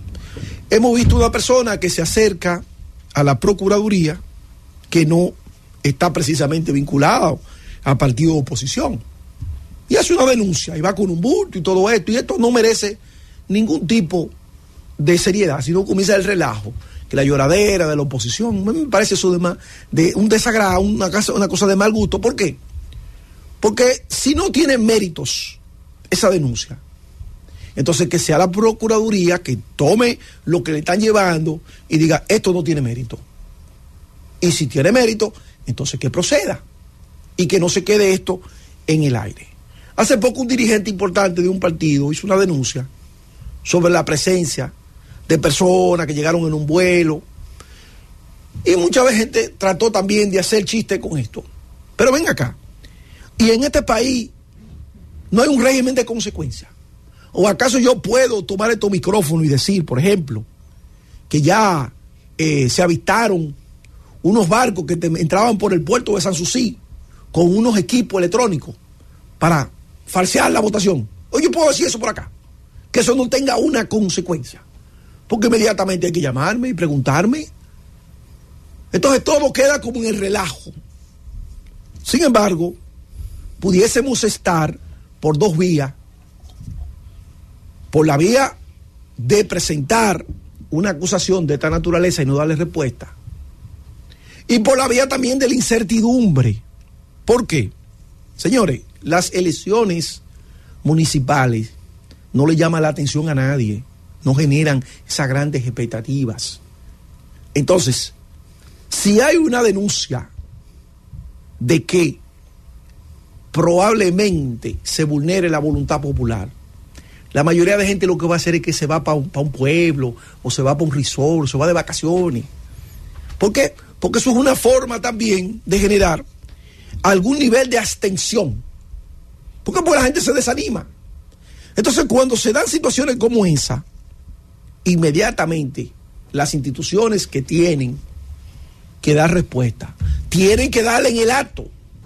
Y si fue algo sin ningún tipo de fundamento, bueno, pues entonces aplíquele las sanciones y los correctivos del lugar, porque en este país nadie puede venir a relajar con nuestra democracia. Y si la denuncia que están haciendo tiene mérito, entonces que se tomen los correctivos inmediatamente. Pero aquí no podemos venir a coger la cosa chabacanamente. Ya la oposición está llorando. No, no hay que tomarlo así. ¿Por qué? Una vez Julio César Valentín dijo una frase que a mí se me ha quedado grabada a fuego. Cuando estamos en el gobierno, tenemos que pensar cuando estamos en la oposición. ¿Por qué? Porque hoy el PRM gobierna, pero este país no es del PRM. Este país es de los dominicanos. Mañana va a gobernar otro partido y tampoco será la República Dominicana de ese partido. Entonces yo me pregunto, ¿por qué el afán de descalificar a quien muestra algún tipo de vulnerabilidad frente al proceso? Mañana puede ser usted. Entonces, ¿por qué inaugurar esos precedentes? Pero si yo soy el líder de un partido y digo que tengo el 70% de aprobación de la población y que la oposición no pasa de ser un joven de 24 años, refiriéndose que tiene un 24%, entonces con más razón para yo dar todas las garantías posibles de que en la República Dominicana el proceso electoral se va a ajustar a lo que dicen las leyes y que esa Junta Central Electoral da la garantía de que cada voto que un dominicano emita va a ser un voto contado y colocado en el partido que ese dominicano o esa dominicana ha elegido. Entonces, no descalifiquemos. ¿Por qué? Porque no está bien descalificar. Lo que está bien es decirle al país si esa denuncia fue alegre. Y si fue alegre, entonces tachamos a los que se dedican a eso y no le ponemos caso a nada que digan. Porque como población tenemos el derecho de colocar a cada quien en su casilla. No, esto es un bulloso charlatán. Y si cabe algún nivel de penalización, entonces que se penalice ese acto, porque está poniendo en juego la institucionalidad, la democracia, y está poniendo en juego la vida de dominicanos. ¿Por qué? Porque ustedes saben que nosotros asumimos la política como si fuera un deporte. Y si esa denuncia que se hace tiene mérito, entonces que se proceda. Ahora, lo que no podemos caer bajo ninguna circunstancia, y mucho menos a través de medios, es de tomar cualquier tipo de denuncia a la ligera. Porque además son denuncias que van allá a la Procuraduría General de la República y la presentan. Entonces yo pienso que a la democracia le hace muy bien mucha transparencia, mucha diafanidad, porque en definitiva este país no es de ningún partido en específico, y el que ganó tiene que ganar con la suficiente legitimidad para que en el pueblo se acepte el triunfo más allá de los deseos de los líderes políticos que están envueltos, porque la República Dominicana le sobrevive a todos los liderazgos políticos. Francis, llévatelo. El gobierno de la tarde. El gobierno de la tarde. 5:25 minutos en el gobierno de la tarde, gobierno de la Z101. Aquí estamos compartiendo con ustedes hasta las 7 de la noche. Y ya hemos hablado acerca de los observadores en las elecciones municipales. Hay que decir, ya es oficial esta información, el PRM y aliados presenta coalición, RD avanza con 22 partidos y movimientos. Esto fue... ¿RD avanza? Sí, así se llama. Cambiar el nombre a Rescate. Bueno, no. El Partido Revolucionario Moderno. Es el PRM. Ah, el PRM. PRM y aliados presenta coalición RD avanza. Con 22 partidos y movimientos. Esta era la información que decía el presidente del partido, que ellos iban a compartir hoy a las 5 de la tarde, pero los detalles de esto anunciado ya lo vamos a dar más adelante. Vamos a escuchar ahora el comentario de nuestro compañero, siendo las 5:27 minutos en el gobierno de la tarde, el comentario de nuestro compañero, el ingeniero Héctor Rodríguez Pimentel. Gracias, Iluminada. Muy buenas tardes, colegas en la mesa. Buenas tardes al pueblo dominicano. Señores, la oposición política luce muy a la ofensiva en esta recta final de la campaña. Apenas faltan 4 días ya para que la gente comience a votar por los candidatos municipales en todo el país. Y la oposición, algunos, no voy a decir la oposición, sino algunos sectores dentro de los partidos de oposición, porque yo no he visto en esa actitud a los líderes políticos de esos partidos. No he visto a Leonel Fernández haciendo todas estas denuncias, muchas de ellas descabelladas, ni he visto tampoco a Danilo Medina, ni siquiera a Abel Martínez lo he visto en esa tesitura. Pero líderes medios de esos partidos parecen como desbocados, haciendo denuncias muchas veces infundadas que no tienen asidero por donde usted agarrarla para... Incluso la Junta, con muchas de ellas, ha dicho que no tiene competencia, pero la Junta tampoco le ha visto a esas denuncias la consistencia suficiente como para mandarla al procurador de delitos electorales, que también está diciendo que él no tiene competencia, que es la Junta. ¿Qué se ha denunciado? ¿Qué ha estado denunciando esos líderes medios? Que son los mismos, que lo veo todos los días con una denuncia diferente. Esos líderes medios de los partidos de oposición. Miren, ellos han estado reclamando, para comenzar por algunas, han estado reclamando que el gobierno le entregue, que la Junta le entregue, ¿verdad? O que el gobierno le entregue a través de la Junta Central Electoral 5,000 millones de pesos que le corresponden por concepto del 0.5% de las recaudaciones fiscales que se emplea cada 4 años a los partidos políticos. Y la Junta le ha entregado la mitad, 2.500 millones. Y es lógico que la Junta le entregue la mitad, porque no le puede entregar la totalidad en un proceso que tiene 2 elecciones. Hay una elección municipal ahora, se le entrega la mitad. Y las otras elecciones son presidenciales y congresuales y se le entregará la otra mitad. Nadie ha negado ese dinero, ni Hacienda sería capaz de negarle ese dinero a los partidos políticos. Y la Junta mismo ha hecho la solicitud a Hacienda para que eso ocurra. Pero si le entregan el 100% de los recursos en la primera elección, eso no le conviene ni siquiera a los partidos, porque lo van a gastar todo ahora. Todas las municiones no las pueden gastar en los candidatos municipales cuando tienen por delante unas elecciones presidenciales y congresuales, que son las más importantes y que tienen características nacionales, porque estas municipales tienen características locales. Entonces, eso es una cosa. Lo otro es, yo he visto que se han hecho eco de denuncias que han hecho personas que no, para mí no deberían merecer la atención de los partidos políticos de oposición. Eso de que hay unos hackers y le ponen nombre, que hay un hindú y que hay un alemán que van a hackear la Junta Central Electoral, los equipos electrónicos, y que entonces van a alterar el resultado electoral. O que van peor todavía, que el gobierno está en esas componendas para boicotear las elecciones. Pero por Dios, El gobierno va a boicotear las elecciones, sabiendo las consecuencias que eso representa. Todos tenemos presente en nuestra mente lo que pasó en el gobierno de Danilo Medina, y fue Danilo Medina que auspició que se suspendieran las elecciones, porque el que menos le conviene al que está gobernando, que se boicotee el proceso electoral, porque eso empaña su gestión. El gobierno, en cierto modo, es responsable, junto a la Junta Central Electoral, de que las elecciones discurran de manera normal y con transparencia.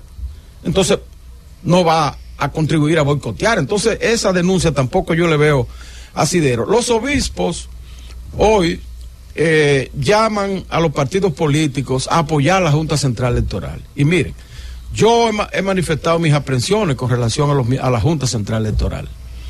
Le he estado criticando algunas cosas que no he visto mucha consistencia en sus posiciones. Sin embargo, no es momento de sacaliñarle cositas a la Junta. La Junta tiene una gran responsabilidad por delante, que es presidir estas elecciones, asegurarse de que estas elecciones transcurran con normalidad. Entonces, los partidos políticos, que son parte esencial del entramado de la Junta, porque ellos tienen sus delegados allí representados, tiene que respaldar a la Junta hasta nuevo aviso. Tiene que darle el beneficio de la duda a la Junta, respaldarlo y ayudarla a que este proceso se lleve a cabo. Ahora mismo ese organismo está distribuyendo las boletas, cumpliendo con toda la logística necesaria para que todo el mundo vaya a votar sin problema el próximo domingo. Entonces hay que respaldarla en ese aspecto, de manera que yo saludo esa posición de la Conferencia Episcopal Dominicana, en el sentido de que la Junta necesita respaldo ahora de los partidos políticos. Y esos dirigentes medios, que están todos los días con una denuncia rara, tratando de empañar las elecciones, deben ser llamados a capítulo por los liderazgos de esos partidos, que yo estoy seguro que no corroboran todo ese tipo de cosas. Ahora, también esos dirigentes que están en esos menesteres deben entender que la gente no le está haciendo caso. Aquí, por más que se haya querido denunciar y enrarecer el ambiente electoral, la gente no está en eso. El dominicano está por ir a votar y está evaluando los candidatos. Yo no he visto una receptividad en la opinión pública sobre esas denuncias. Entonces eso debe decirle a esos dirigentes que están en eso, que tienen que suspender eso de aquí al próximo domingo. Y si después que transcurren las elecciones hay algún elemento que merezca una protesta, que merezca un reclamo, entonces se hace, porque tampoco hay que aceptar lo que la Junta haga. Pero hasta ahora no hay ninguna razón que no sea baladí, como yo digo, para manifestar aprehensión con relación al proceso electoral. De manera que dejemos eso, muchachos, y vamos a emplearnos a fondo cada partido, a buscar sus delegados, a reunir las logísticas del proceso electoral, a tratar cada quien de sacar sus votos, porque a todos conviene. Miren, en estas elecciones, por más que se diga, los partidos dicen que van a hacer un tsunami, el otro que va a barrer, que nos lo vamos a llevar todo, que vamos a ganar en todos los lugares. Por más que se diga todo eso, en las elecciones municipales va a haber una distribución de posiciones, porque esa es la característica de esas elecciones. El que gane la alcaldía, el otro va a obtener una gran cantidad de regidores y va a cogobernar con él. Y nadie va a coger el 100% de las alcaldías. O sea, habrá una distribución, porque esa es la democracia, y son elecciones locales que dependen de muchos factores, dependen del candidato, dependen de verdad, el prestigio que pueda tener el candidato en esas elecciones, depende de la localidad, depende incluso hasta de la familiaridad, porque yo conozco candidatos en localidades que están bien posicionados solamente porque tienen muchos primos y muchos hermanos y muchos tíos. Son elecciones locales. Entonces, eso por un lado. Lo segundo es que quería resaltar, es que miren, todo aquel que esté pensando que las elecciones municipales determinan el resultado de las presidenciales está equivocado. Eso no es así, porque las elecciones municipales son elecciones locales, batizadas por intereses locales, localistas, de cada comunidad, de cada municipio, de cada distrito municipal. Y las presidenciales abarcan intereses generales de la nación, que nada tienen que ver muchas veces con lo local. Entonces, a partir del 18, el lunes que viene, el 19, comienza otra historia diferente a la que va a concluir este 18. Comienza una historia distinta, una carrera por la presidencial. Y entonces ahí ya se sabrá quién puede gobernar el país. Porque el que está pensando que el que ganó la municipal, si barriste la municipal, ganaste la presidencial. No, eso no es así, está equivocado. Va a depender de muchos factores. Incluso los partidos de la oposición todavía tienen pendiente hacer una alianza compactada, que no lo han logrado ahora en esta municipal. Se han unido en algunos lugares, pero no han logrado compactarse y que la gente lo vea como un solo cuerpo. Incluso han tenido dificultades para hacer una reunión donde aparezcan los líderes principales. Pero eso puede ocurrir después del 18, después de este domingo. Y entonces en las presidenciales será otra historia la que pueda verse. De verdad que nadie se dé por ganado ese triunfalismo que a veces exhiben algunos partidos, de que ganamos, que esto viene un tsunami, que vamos a barrer, que eso nada contribuye, porque cada vez que un líder político se para en una tribuna y dice que vamos a barrer, ahí mismo el dirigente que lo está escuchando, cada localidad dice, bueno, pero yo mañana iba para una reunión a conquistar a fulano, pero no voy a ir porque ya vamos a barrer como quiera. Y eso produce un efecto contrario al que se quiere lograr. Se quiere cambiar la percepción en el sentido de aparentar que estamos ganados, pero resulta que tiene un efecto contrario en el militante que inmediatamente deja de trabajar porque piensa que ya ganamos como quiera. Y eso le está ocurriendo a muchos dirigentes, quiero que sepa, y más en el ámbito oficial, quiero señalarlo. De manera que quería hacer este comentario en el sentido de que esos líderes medios que están tratando de agitar la situación electoral, creando un ambiente enrarecido y difícil, no lo han logrado en modo alguno, porque la gente está en ir pacíficamente a votar el próximo domingo y que gane el que más votos tenga. Francis, llévate. El gobierno de la tarde. El gobierno de la tarde.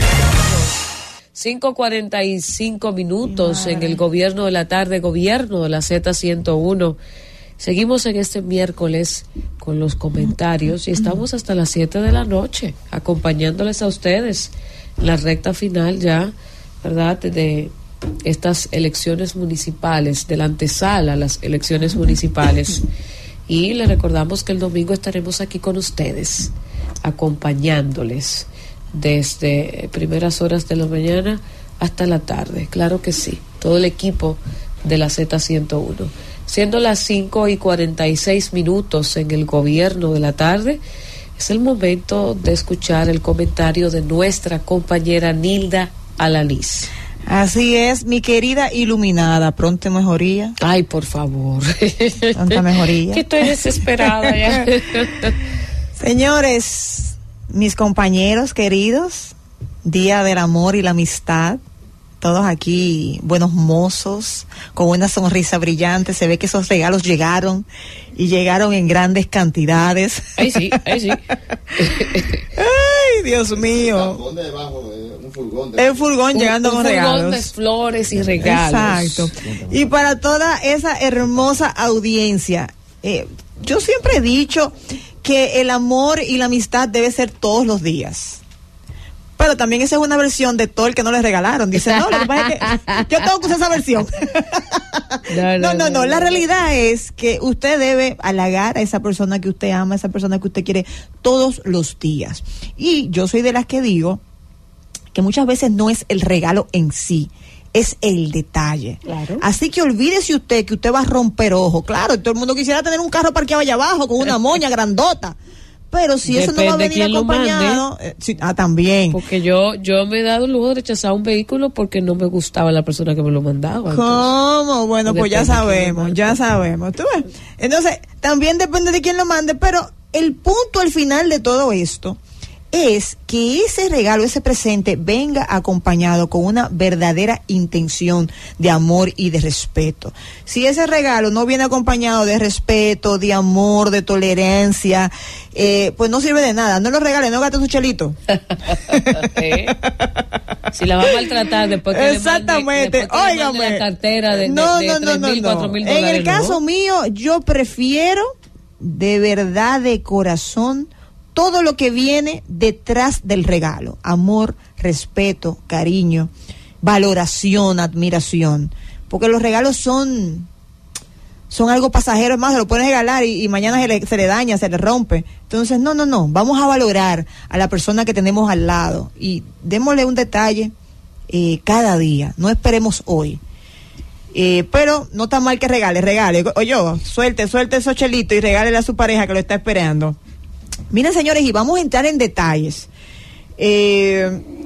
Mis compañeros han hablado del tema político, del tema de los partidos. Ya estamos a ley de días de las elecciones. Ya anunciamos que vamos a estar aquí compartiendo con ustedes en vivo el domingo, narrando lo que está sucediendo minuto a minuto, como lo sabe hacer, y solo lo sabe hacer la Z101.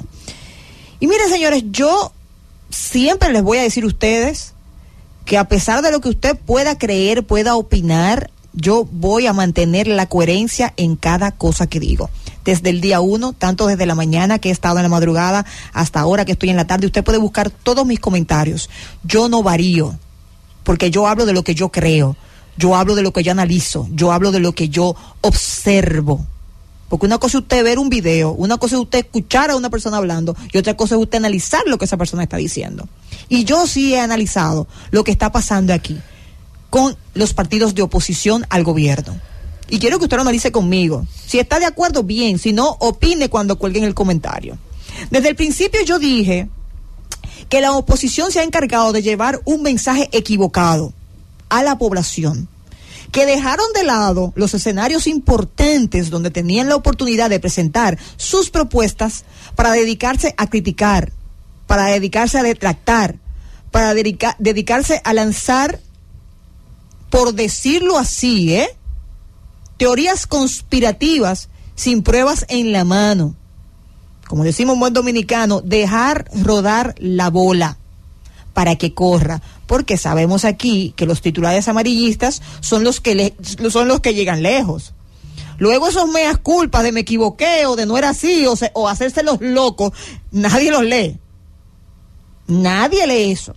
Lo que la gente lee y lo que corre es la información errónea, la información malintencionada, la campaña sucia, el hacer daño a esa persona. Eso es lo que corre y lo sabemos. Y lo sabemos. Esos titulares amarillistas son los que venden, son los que generan likes. Y la oposición ha sabido aprovechar los escenarios para no hablar de sus propuestas, sino para aprovechar cada minuto y criticar. Primero, aunque pudieran tener propuestas, el PLD y la FUPU, porque ya ustedes me van a decir en la caja de comentarios, claro que tienen propuestas, los candidatos la tienen y tal día la presentaron y la presentó Leonel y la presentó Abel.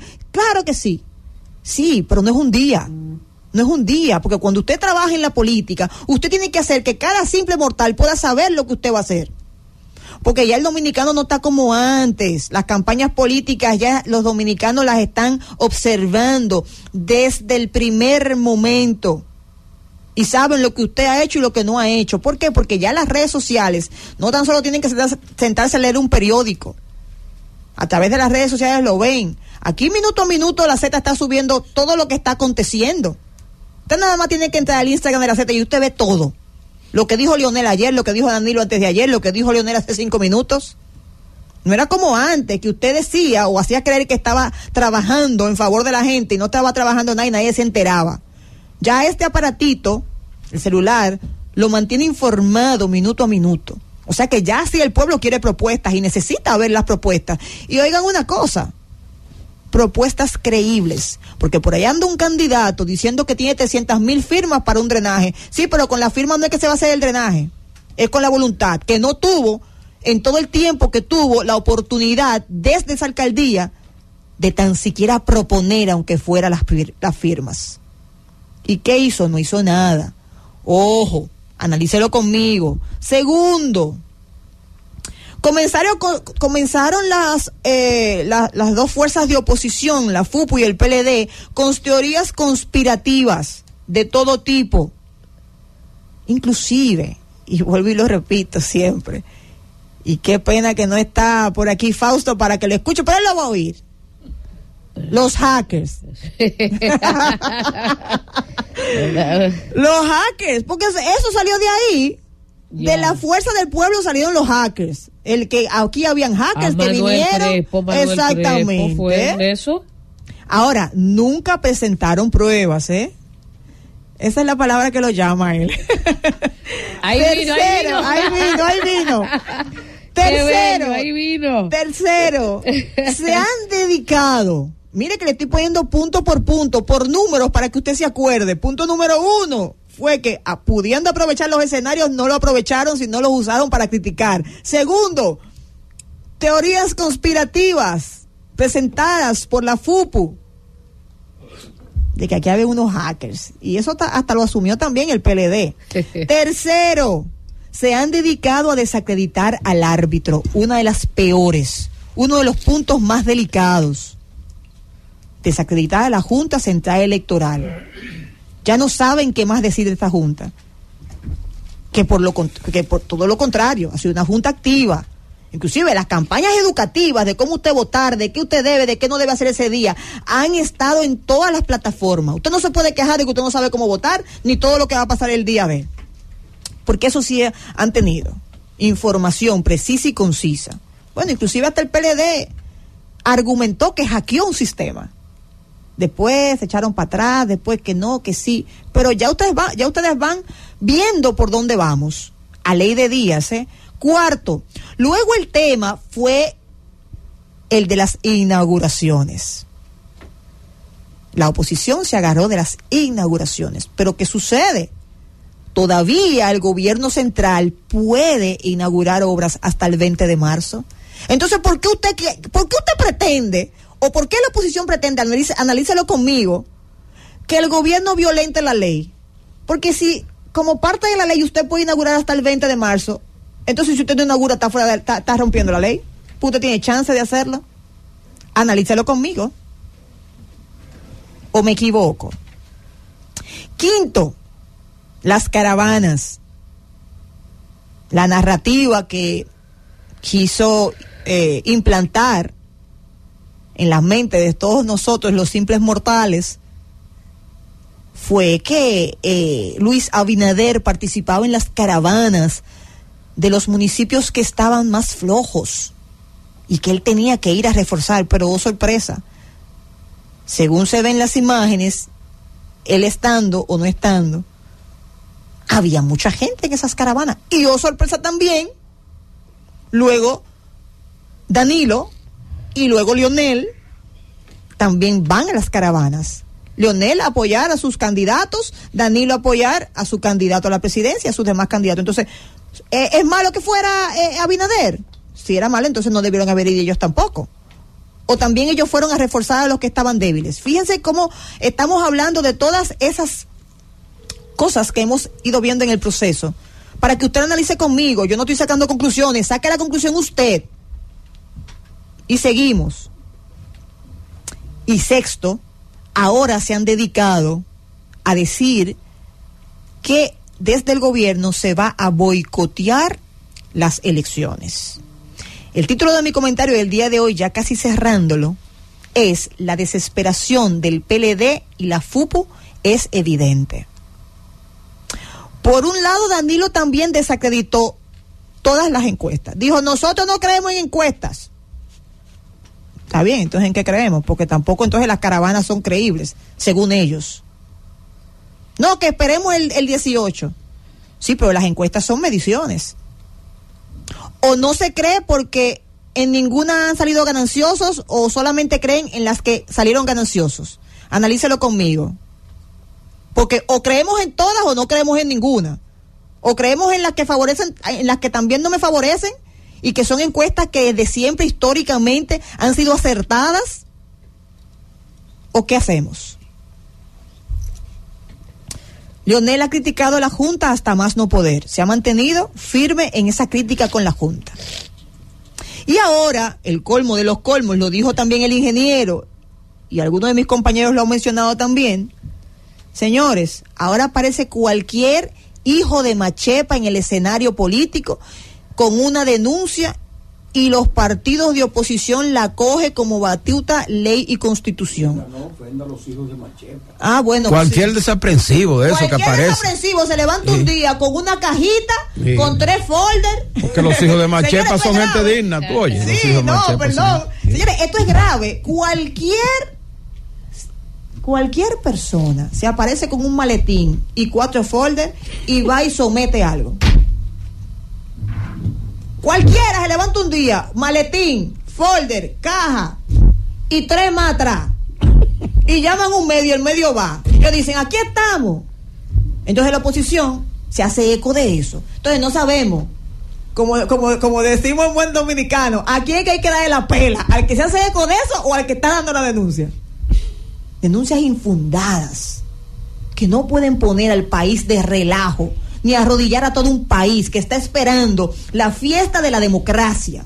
Y todo líder político consciente, coherente, debe llamar a que todos estos pelafustanes que proponen desacreditar a la Junta y a lo que se va a vivir este domingo, señores, llamarle la atención. No nos pueden tener en esta incertidumbre. Y con esto cierro, y que quede muy claro.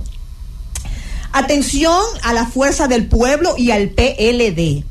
Ustedes dicen que están ganados, pero eso deben demostrarlo con sus acciones, porque como decimos en buen dominicano, el que está ganado no forza.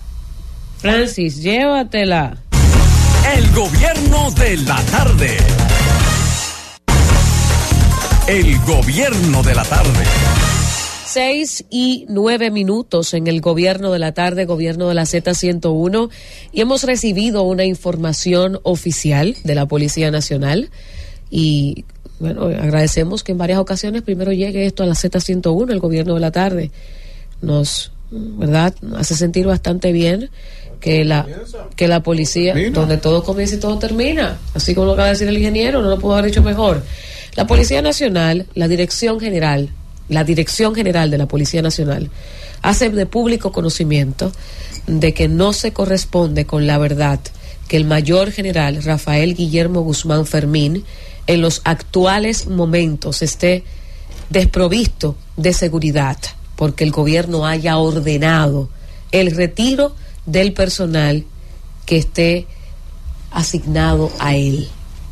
La policía hizo la aclaración en respuesta a informaciones que se publicaron en algunos medios de comunicación y redes sociales, de lo cual la institución asegura que no es cierto.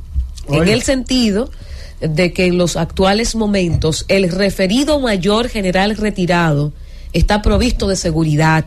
En ese sentido, desconocemos cuál es el interés que se persigue con declaraciones desafortunadas. Y repito, esto es una información que nos envía desde la Dirección General de la Policía Nacional y es una información bastante importante. Mira, la policía es delicada en ese comunicado al decir que ellos están respondiendo a informaciones que publicaron algunos medios de comunicación. No, la policía está respondiendo a una información que publicó el propio Guzmán Fermín a través de su cuenta de Twitter. Sí. Y que la replicaron varios medios. Y que algunos medios la replicaron. Él fue que dijo que está desprovisto de seguridad en este momento. Ciertamente. Porque del gobierno supuestamente lo había vinculado a él con la protesta que están haciendo. Así es. Los pensionados. Entonces él dijo, no tengo seguridad, me la quitaron. Entonces la policía está diciendo que eso es mentira, que tiene su seguridad.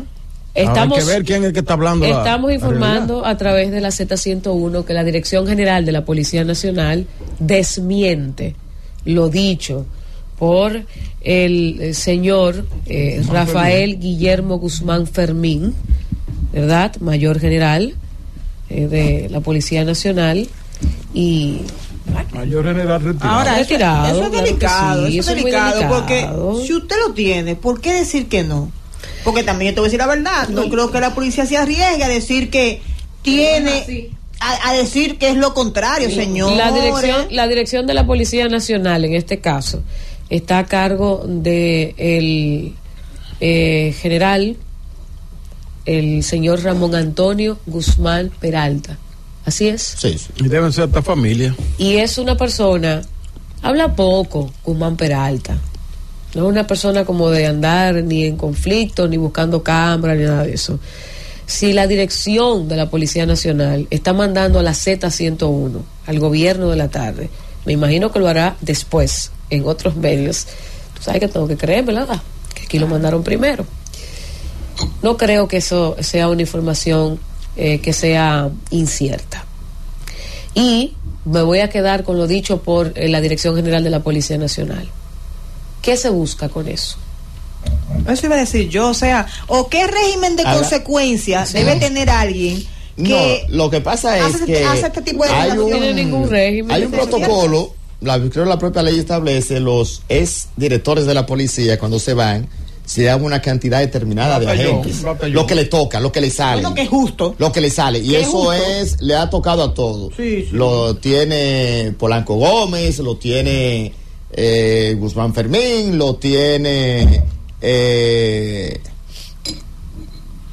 los últimos, Ney Aldrin, bueno, todos los directores. Pero que es justo, Lima, es justo. Además de eso, una figura que y son gente también que jugaron su papel ante el Estado y que hicieron una labor de servicio también, y eso es lo que le sale de ley. Entonces yo de verdad que vi el comunicado y yo dudo que Guzmán Peralta, por eso estoy de acuerdo con ese comunicado, se preste a decir lo contrario. Ese comunicado, que es un comunicado oficial, además de eso es fácil de demostrar, porque el que entra a recursos humanos y entra y la pide vía derecho a la información, tú la solicitas la información y sale todo lo que le tiene todo el mundo, porque es un tema, el acceso a la información pública, o sea, es una información de público conocimiento. Yo estoy igual que la Policía Nacional, desconozco el interés. Me voy a hacer la lela ahora antes de presentar al IME en su comentario. Yo sé cuál es el interés, pero me voy a hacer la lela, yo no desconozco. Dice la Policía Nacional, la dirección de la Policía Nacional a través de la Z101, que el señor Guzmán Fermín tiene sus efectivos, ¿verdad?, asignados Santana Paz como seguridad.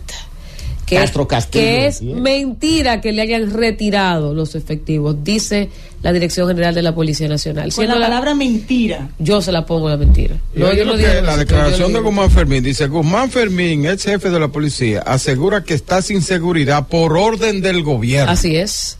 Ahí es que vamos, que yo digo. Política. No, pero espérate, ahí es que vamos, ingeniero, que yo digo que se tienen que tomar acciones ante denuncias como esta. Porque es que, señores, se hace un daño.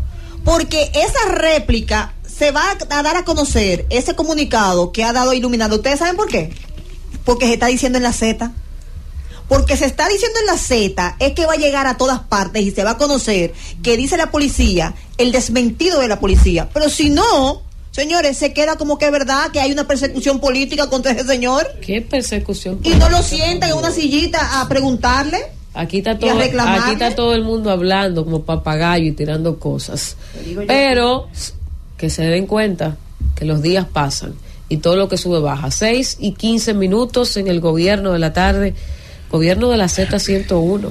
Momento de escuchar el comentario de nuestro compañero Elvis Lima. Buenas tardes, compañeros, qué bueno estar como siempre con todos ustedes. Felicidades a los amigos que hasta ahora siempre están en sintonía con este gobierno de la tarde, a los de aquí y los de Estados Unidos, que sé que también allá se celebra. Los dominicanos celebran y lo celebran en grande, mucha fiesta, mucho líquido, mucho de todo. Líquido. Los dominicanos, sí. Mucho líquido. Sobre todo allá con ese frío. Sé que los amigos de Nueva York, a los que están por allá, pronto lo veremos por Nueva York, porque el frío, cuando pase esto, ¿verdad? Hay que darse un baño de frío. Suscríbase al canal de YouTube, dale a la campanita, ¡cling! Y así usted se mantiene bien informado. Señores, la hora cero acercándose para este proceso comicial, unos 8 millones de dominicanos convocados para las elecciones del próximo domingo, en la que estarán en juego 158 alcaldías y 235 distritos municipales. Unas elecciones complejas por la característica. Por primera vez vamos a tener la escogencia en los 4 niveles de elección. Y entonces eso hace mucho más complejo el proceso. Pero viendo el escenario, señores, en los últimos años, en los países de América Latina, han experimentado movimientos convulsos, convulsiones políticas que han desatado en conflictos sociales. Pero esos conflictos sociales han sido matizados precisamente por la desconfianza que han tenido esos países con el acontecer político. Las acciones políticas en todos los países del mundo tienen lo que se llaman consecuencias sociales y consecuencias legales y sociales. Y cuando vemos lo que está pasando en la región, en los países de la región, solamente tenemos que ver una mirada a Venezuela, Bolivia, Chile, Ecuador, Nicaragua, donde el caos ha sido el elemento, el común denominador en esos países de la región. Y países que de una forma u otra tenían lo que otros le llaman, se puede llamar que tuvieron una madurez política y en cuanto a la parte democrática, salvo Nicaragua, que ha tenido una situación que ya es de preocupación porque ciertamente irradia más allá de lo que es el sistema democrático. Porque la democracia en los países en América Latina y en la región tiene sus particularidades en cada país. Y ciertamente cuando vemos lo que está pasando en la región, entonces decimos que ciertamente la República Dominicana goza de esa estabilidad política y es mi llamado a que nos veamos en el escenario, en el espejo de lo que está pasando en los países de América Latina y cómo nos ven a nosotros los demás países en comparación. ¿Qué tiene diferente la República Dominicana al día de hoy que no tienen esos países que yo le acabo de mencionar? Bueno, la República Dominicana tiene algo muy interesante, como nos ven a nosotros fuera. Por eso nosotros tenemos un clima de inversión garantizado, porque tenemos seguridad jurídica, tenemos garantía de inversión y tenemos algo muy importante, estabilidad política. Y esa estabilidad política en la República Dominicana hay que reconocer el esfuerzo de los partidos políticos y de los líderes políticos que hemos tenido, que han sabido comprender, oigan la palabra, comprender los roles que le ha tocado jugar en determinada etapa de la vida. Ese le a los ingenieros, el autor del libro, del hombre mediocre, que el no ser político es una posición política. Y yo pienso que sí, que si partimos de ese axioma como tal, todos somos políticos. Y ustedes que me están escuchando dirían, ahí viene a defender tal vez una obra, una gestión y demás.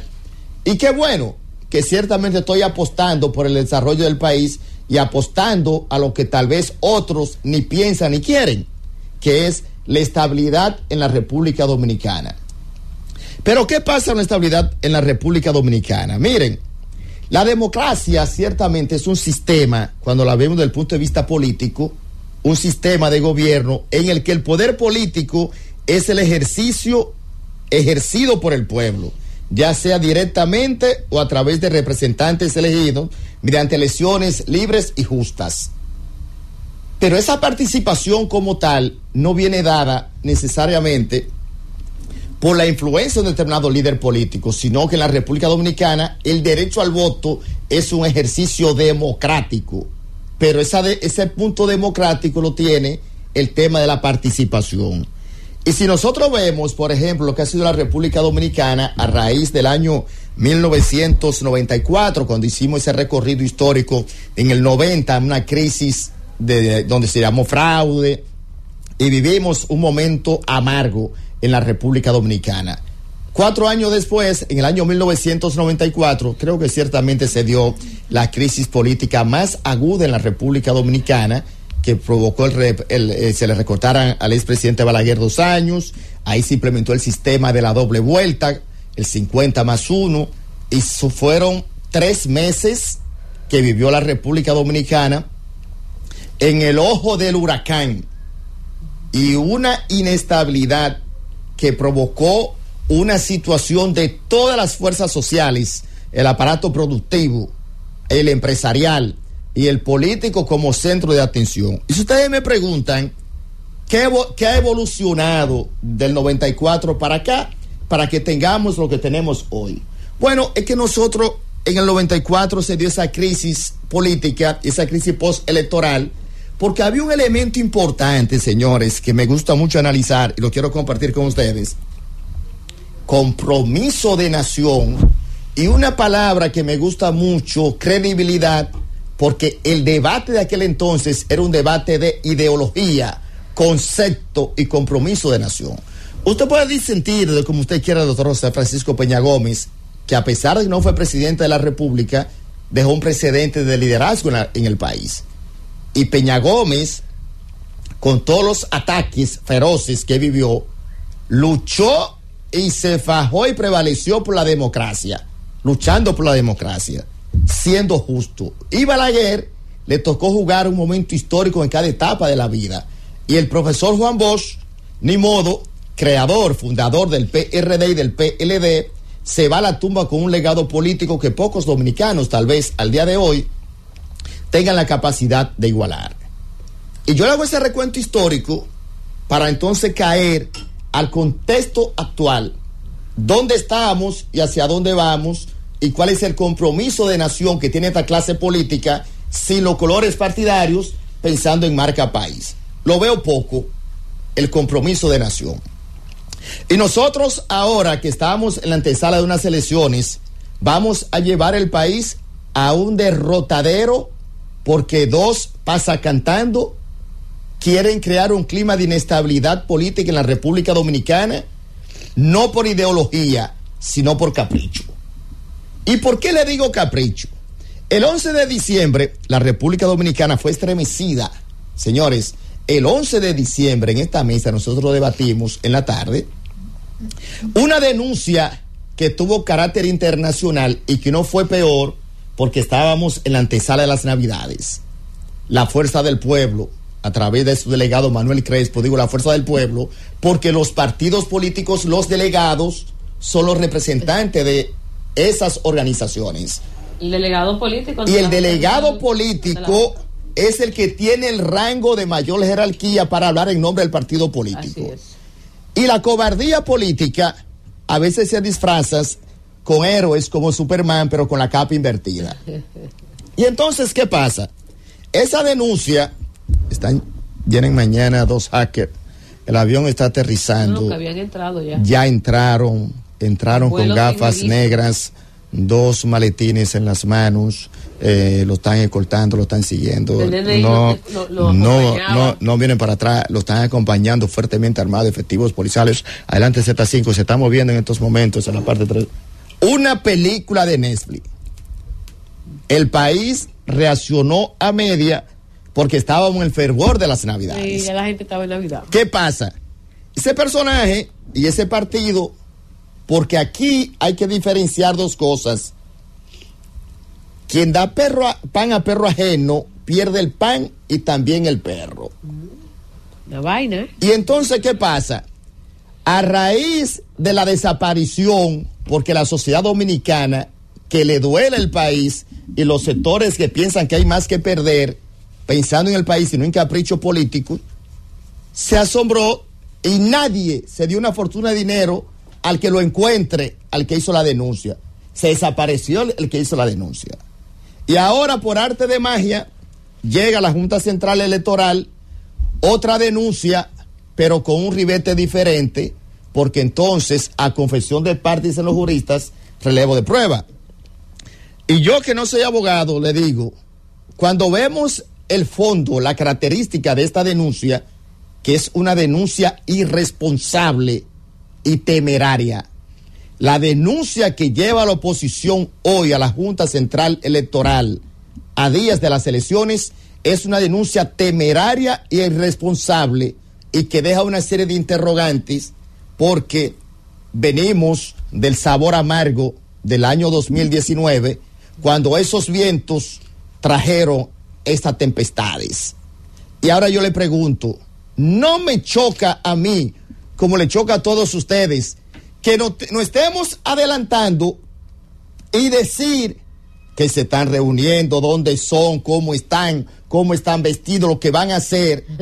Ahora yo le pregunto, y esto es por arte de ficción, de magia o por sueños, lo que llevaron la denuncia que deben ser interrogados para que le expliquen al país cómo ellos tienen esas informaciones de primera mano que dicen dónde, cómo, quiénes son, cómo se reunieron, cómo andan vestidos y lo que van a hacer.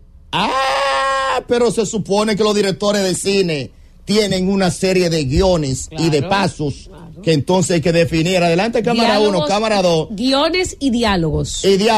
Claro. Entonces, ¿quién dirige el guión y qué se busca? Fácil. Crear un clima de inestabilidad política en la República Dominicana por capricho. Señores, la democracia ha avanzado mucho. Le hice ese recuento histórico. No podemos permitir que por caprichos políticos llevemos al país al abismo cuando finalmente va a pasar todo. El país va a seguir y esta democracia tiene nombre, RD. Llévame, Francis. El gobierno de la tarde. El gobierno de la tarde. 6:36 en el gobierno de la tarde, gobierno de la Z101. Aquí estamos hasta las 7 de la noche con ustedes y yo creo que es momento perfecto para volver a conectar con ustedes y leer algunos comentarios de nuestros amigos de YouTube. Ramón Jansen dice que no deben caer ese programa, saquen esos del PRM. ¿Quiénes son los del PRM, Ramón Jansen? Yo estoy un poquito lenta por la gripe. Quizá es por eso que no sé, déjenme saber. Val Castro, escucha esto, Lima. Val Castro está bien hoy. Atento a mí. Sí, porque si yo no me la voy a jugar viniendo aquí, entonces no me van a pagar aquí. Dice Val Castro que desde que Guzmán Fermín se metió en política se volvió un gallo loco. Ya tú sabes. Saludos a Julio Merán. Saludos a Ramón Rosario, a Carmen Arredondo. Saludos. A José Agramonte. Saludos a Pedro Quesada, a esos no lo había saludado antes. A Mauro Rodríguez, es dueño de esto, de nuestro canal de YouTube, pasa todo el día ahí, sobre todo se queda mucho en el gobierno de la tarde. Francisco Taveras Chuchi, ahí dijo que a Monte de Oca que no llore. Mire, también no hay que mandarle saludos también a los que escribieron cartas de amor hoy. Marianela Rosario. ¿Quién escribió carta de amor? En estos tiempos, mira, eso hay que valorarlo. Atesorar a quien que escribe una carta de amor. El que me mande no una carta de amor. Yo lo voy a poner un poquito más fácil. El que me mande una notita de amor. Exacto. Yo le doy un chance. Exacto. Yo sí. ¿Verdad que sí? Aunque sea un post-it. No es por WhatsApp. No es por WhatsApp. No. Notita a mano. A mano. Puño y letra. O por WhatsApp. No por WhatsApp tengo yo ese lleno. Pero te decía de YouTube. Por WhatsApp. Eso eres tú, Lima, que a ti nada más te llega un stick. Feliz San Valentín. Gobierno de la tarde, buenas, perdónenos, querida, que aquí estamos muy célebres. Bendiciones para ustedes. Yo quería comunicarles que espero que todos seamos prudentes este domingo en las elecciones. Sí. Pero también quería decirles que en Pedro Brán estamos contentos con el gobierno porque están arreglando. ¿Qué le están arreglando en Pedro Brán? Ay, se le fue. Escuchamos. Vuelva a llamar. Se le fue. Pero sabemos que ustedes están contentos en Pedro Brán. Algo están arreglando.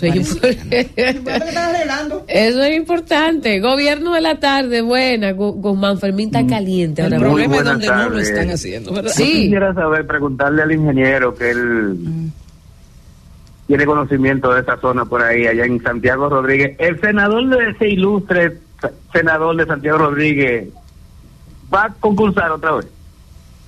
El senador de Santiago Rodríguez. Marte, sí, pero incluso Antonio Marte estuvo recientemente entregando junto al presidente Luis Abinader un hospital allá en Santiago Rodríguez y el señor hasta habló la actividad. Antonio Marte. Hace un mes y medio más o menos. Antonio Marte. Sí, querido Antonio Marte, nuestro amigo del gobierno de la tarde. Buenas tardes, joven. ¿Usted está malita? Ay, sí, estoy congestionada. Con un poco de berro, el berro. Ay, mi querida, estoy muy nasal hoy. Primero por agua hervida primero. Líquido. A eso voy. Todo el mundo coincide. Ustedes coma berro y también rábano. Ay, sí, querida, y gracias. otra cosa, amiga mía, los políticos, todo el mundo se va a quedar en su casa. Entonces, los políticos se matan y ustedes se quedan bien. Eso no es así, señores, cojan la cosa suave, que el mundo sigue, por favor. Buen llamado. Pero no hay que cogerla suave, Iluminada, Hay que ir a votar. irresponsablemente de no ir a votar. No, ella Cójanlo dice, suave, ella dice que vayan los a votar de arriba se quedan en la casa cuando los de abajo quizás están en la calle. Pero usted vaya a votar. Vayan tempranito a votar. Vaya, vote, organizado. vote mudo. Usted no tiene que estar hablando con nadie, ni discutiendo con nadie. No se ponga sabroso en la fila, hablar y si fulano dice, no, usted vaya a cumplir su misión. No se deje provocar, vote y hágalo con mucho placer, porque esa decisión que usted está tomando le da o le quita una oportunidad a una persona de estar en una posición. Así que no se deje convencer a última hora por un dinerito, ni por un beneficio X. Ya no hay picapollo. Por una logística. Vote con conciencia. Vote con conciencia. No hay picapollo ya. Vote por conciencia y váyase de ahí para su casa. No se quede pernotando, no se quede pululando, no se quede hinchinchando en los alrededores de los colegios electorales. Ese faltó. Gobierno de la tarde, buenas. Buenas ¿De verdad tardes, que se quedan ahí? Sarando, buscando problemas. Adelante, querido, llamada internacional. Ay, se le cayó. Llamada internacional, buenas. Iluminada, esto es Rubiera de nuevo. Adelante, querido. Dos temas. El primero es un llamado a bienvenido para que valore tu trabajo. Ay, gracias. Y el segundo. Él lo valora. Y el segundo es. Él lo valora. Gente como Guillermo Fermín, en vez de hacerle bien a los partidos, lo que hacen es hacerle mal. Guillermo Fermín vivió toda la vida chupando la teta de la vaca y él sabe que no aguanta auditoría, que se deja de estar hablando disparate. Si a mí me gustó lo primero que usted dijo, que don Bienvenido y Bienchi me valoran mucho, debo reconocerlo y decirlo públicamente. Sobre todo últimamente han valorado muchísimo el esfuerzo y el trabajo, pero lo último fue lo que más me gustó. Lo que pasa es que mi amigo Guzmán Fermín está un tanto politizado. Buenas tardes, el equipo. Está politizado. Y yo soy Fran Padrón. ¿Cómo está usted, querido? Muy bien, muy bien. Para hacerle un llamado adelante a la oposición, que no gaste un peso más. La oposición que no gaste un peso más. ¿Por qué? Que lo tire para la calle, que esos chelitos ellos tienen que dar trabajo. Están demoralizados. Ni siquiera llaman a los programas. Tienen que hacer su trabajo. Espérate, Emily, le acaba de dar un dato ahí, ¿verdad? Ni siquiera llaman a los programas, y es verdad. Eso sí. Le han dejado el terreno al PRM, no solo de este programa, de los diferentes programas de la Z101, la oposición le ha dejado esa participación. ¿O es que quizás no tienen argumentos para que la llamen? No sé, pregunto. Gobierno de la tarde, buenas. Sí, ¿con quién hablamos y desde dónde? Con Stevenson de nuevo. Juan, decirle algo. La naturaleza de la misión es la misma. La misma naturaleza que tenía la MINUSTA en el 2004 es la misma que va a tener esta, según documento que tiene el gobierno de Haití. A menos entonces que presentan un documento con una naturaleza de esa intervención y vayan a hacer otra cosa. Porque esta fuerza no va a estar para enfrentar a la banda. De igual manera, la MINUSTA no estaba para enfrentar a la banda. Ahora, ellos sí enfrentaban la banda en dado caso que ellos lo atacaban, pero ellos no atacaban a la banda. La naturaleza de esa fuerza es para la protección de las entidades del Estado, las entidades públicas y permitir que la población pueda salir a evacuar sus actividades. Muchas gracias, querido. Es un fiel oyente de la Z101, vecino nuestro, ¿verdad? Nacional haitiano. Y a mí me encanta que él llame aquí siempre. Me gusta que él se exprese. Incluso, creo que fue ayer o antes de ayer que dijo que sentía vergüenza por cómo estaban actuando sus compatriotas. Me encanta que él llame. Me encanta que él elige el gobierno de la tarde para expresarse. Y él es la muestra de que hay nacionales haitianos que viven aquí, que son trabajadores decentes, que vienen a estudiar, y que es injusto a veces que por los que simplemente no tienen ese comportamiento y no agradecen a este país, pues uno paga el justo por pecadores. Pero ese es un oyente que le tengo mucho aprecio. Gobierno de la tarde, buenas. Sí, buenas tardes. ¿Con quién hablamos y desde dónde? Con Luis Reyes, de aquí de Santo Domingo, la capital, que diga. Cuéntenos, querido, cuéntenos.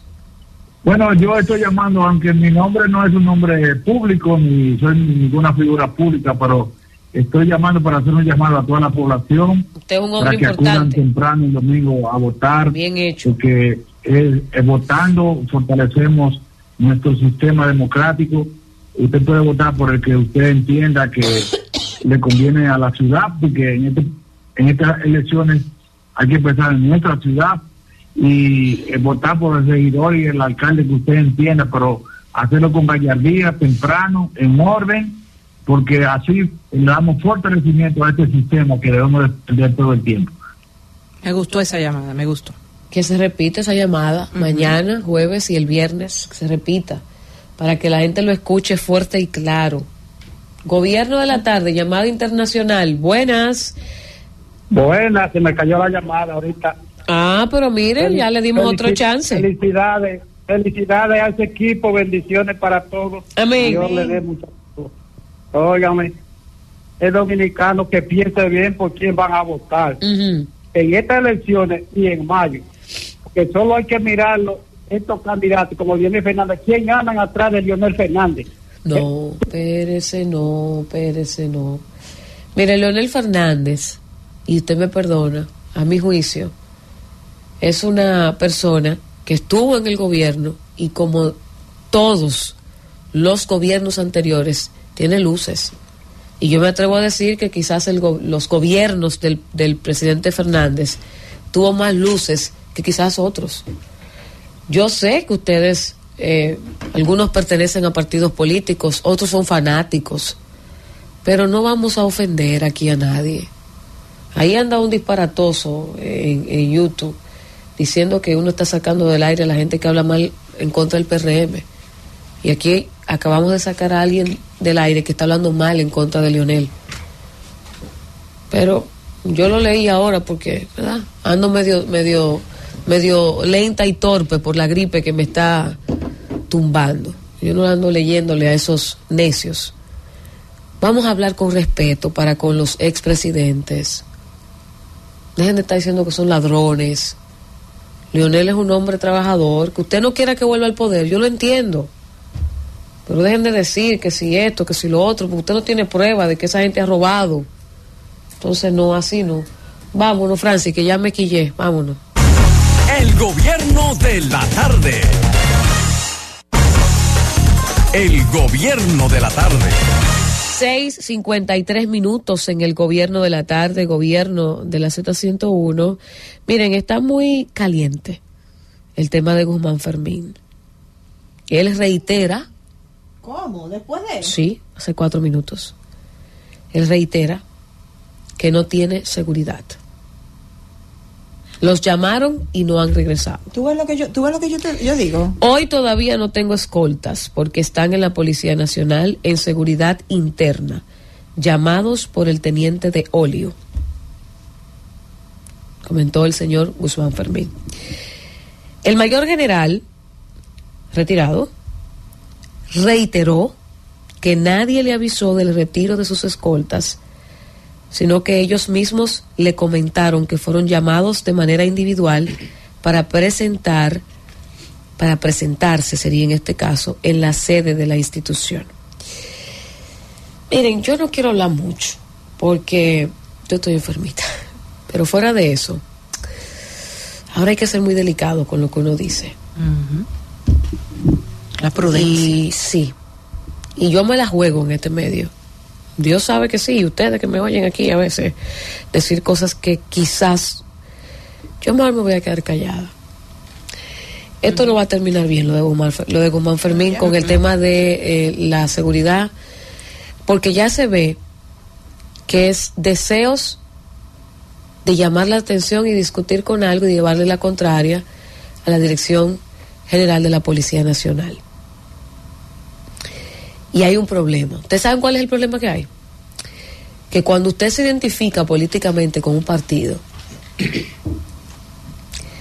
luego usted pierde, lamentablemente en este país que no sabe dividir roles, cierta credibilidad cuando usted hace tipos de denuncia a 4 días de unas elecciones. Ahora él nos repite, miren cómo es la cosa, compañeras y compañeros, él nos dice ahora que fue el Estado que le mandó a quitar ahora no se atreve a repetirlo. No, ahora ya pero ahora dice que los llamaron y que no han regresado.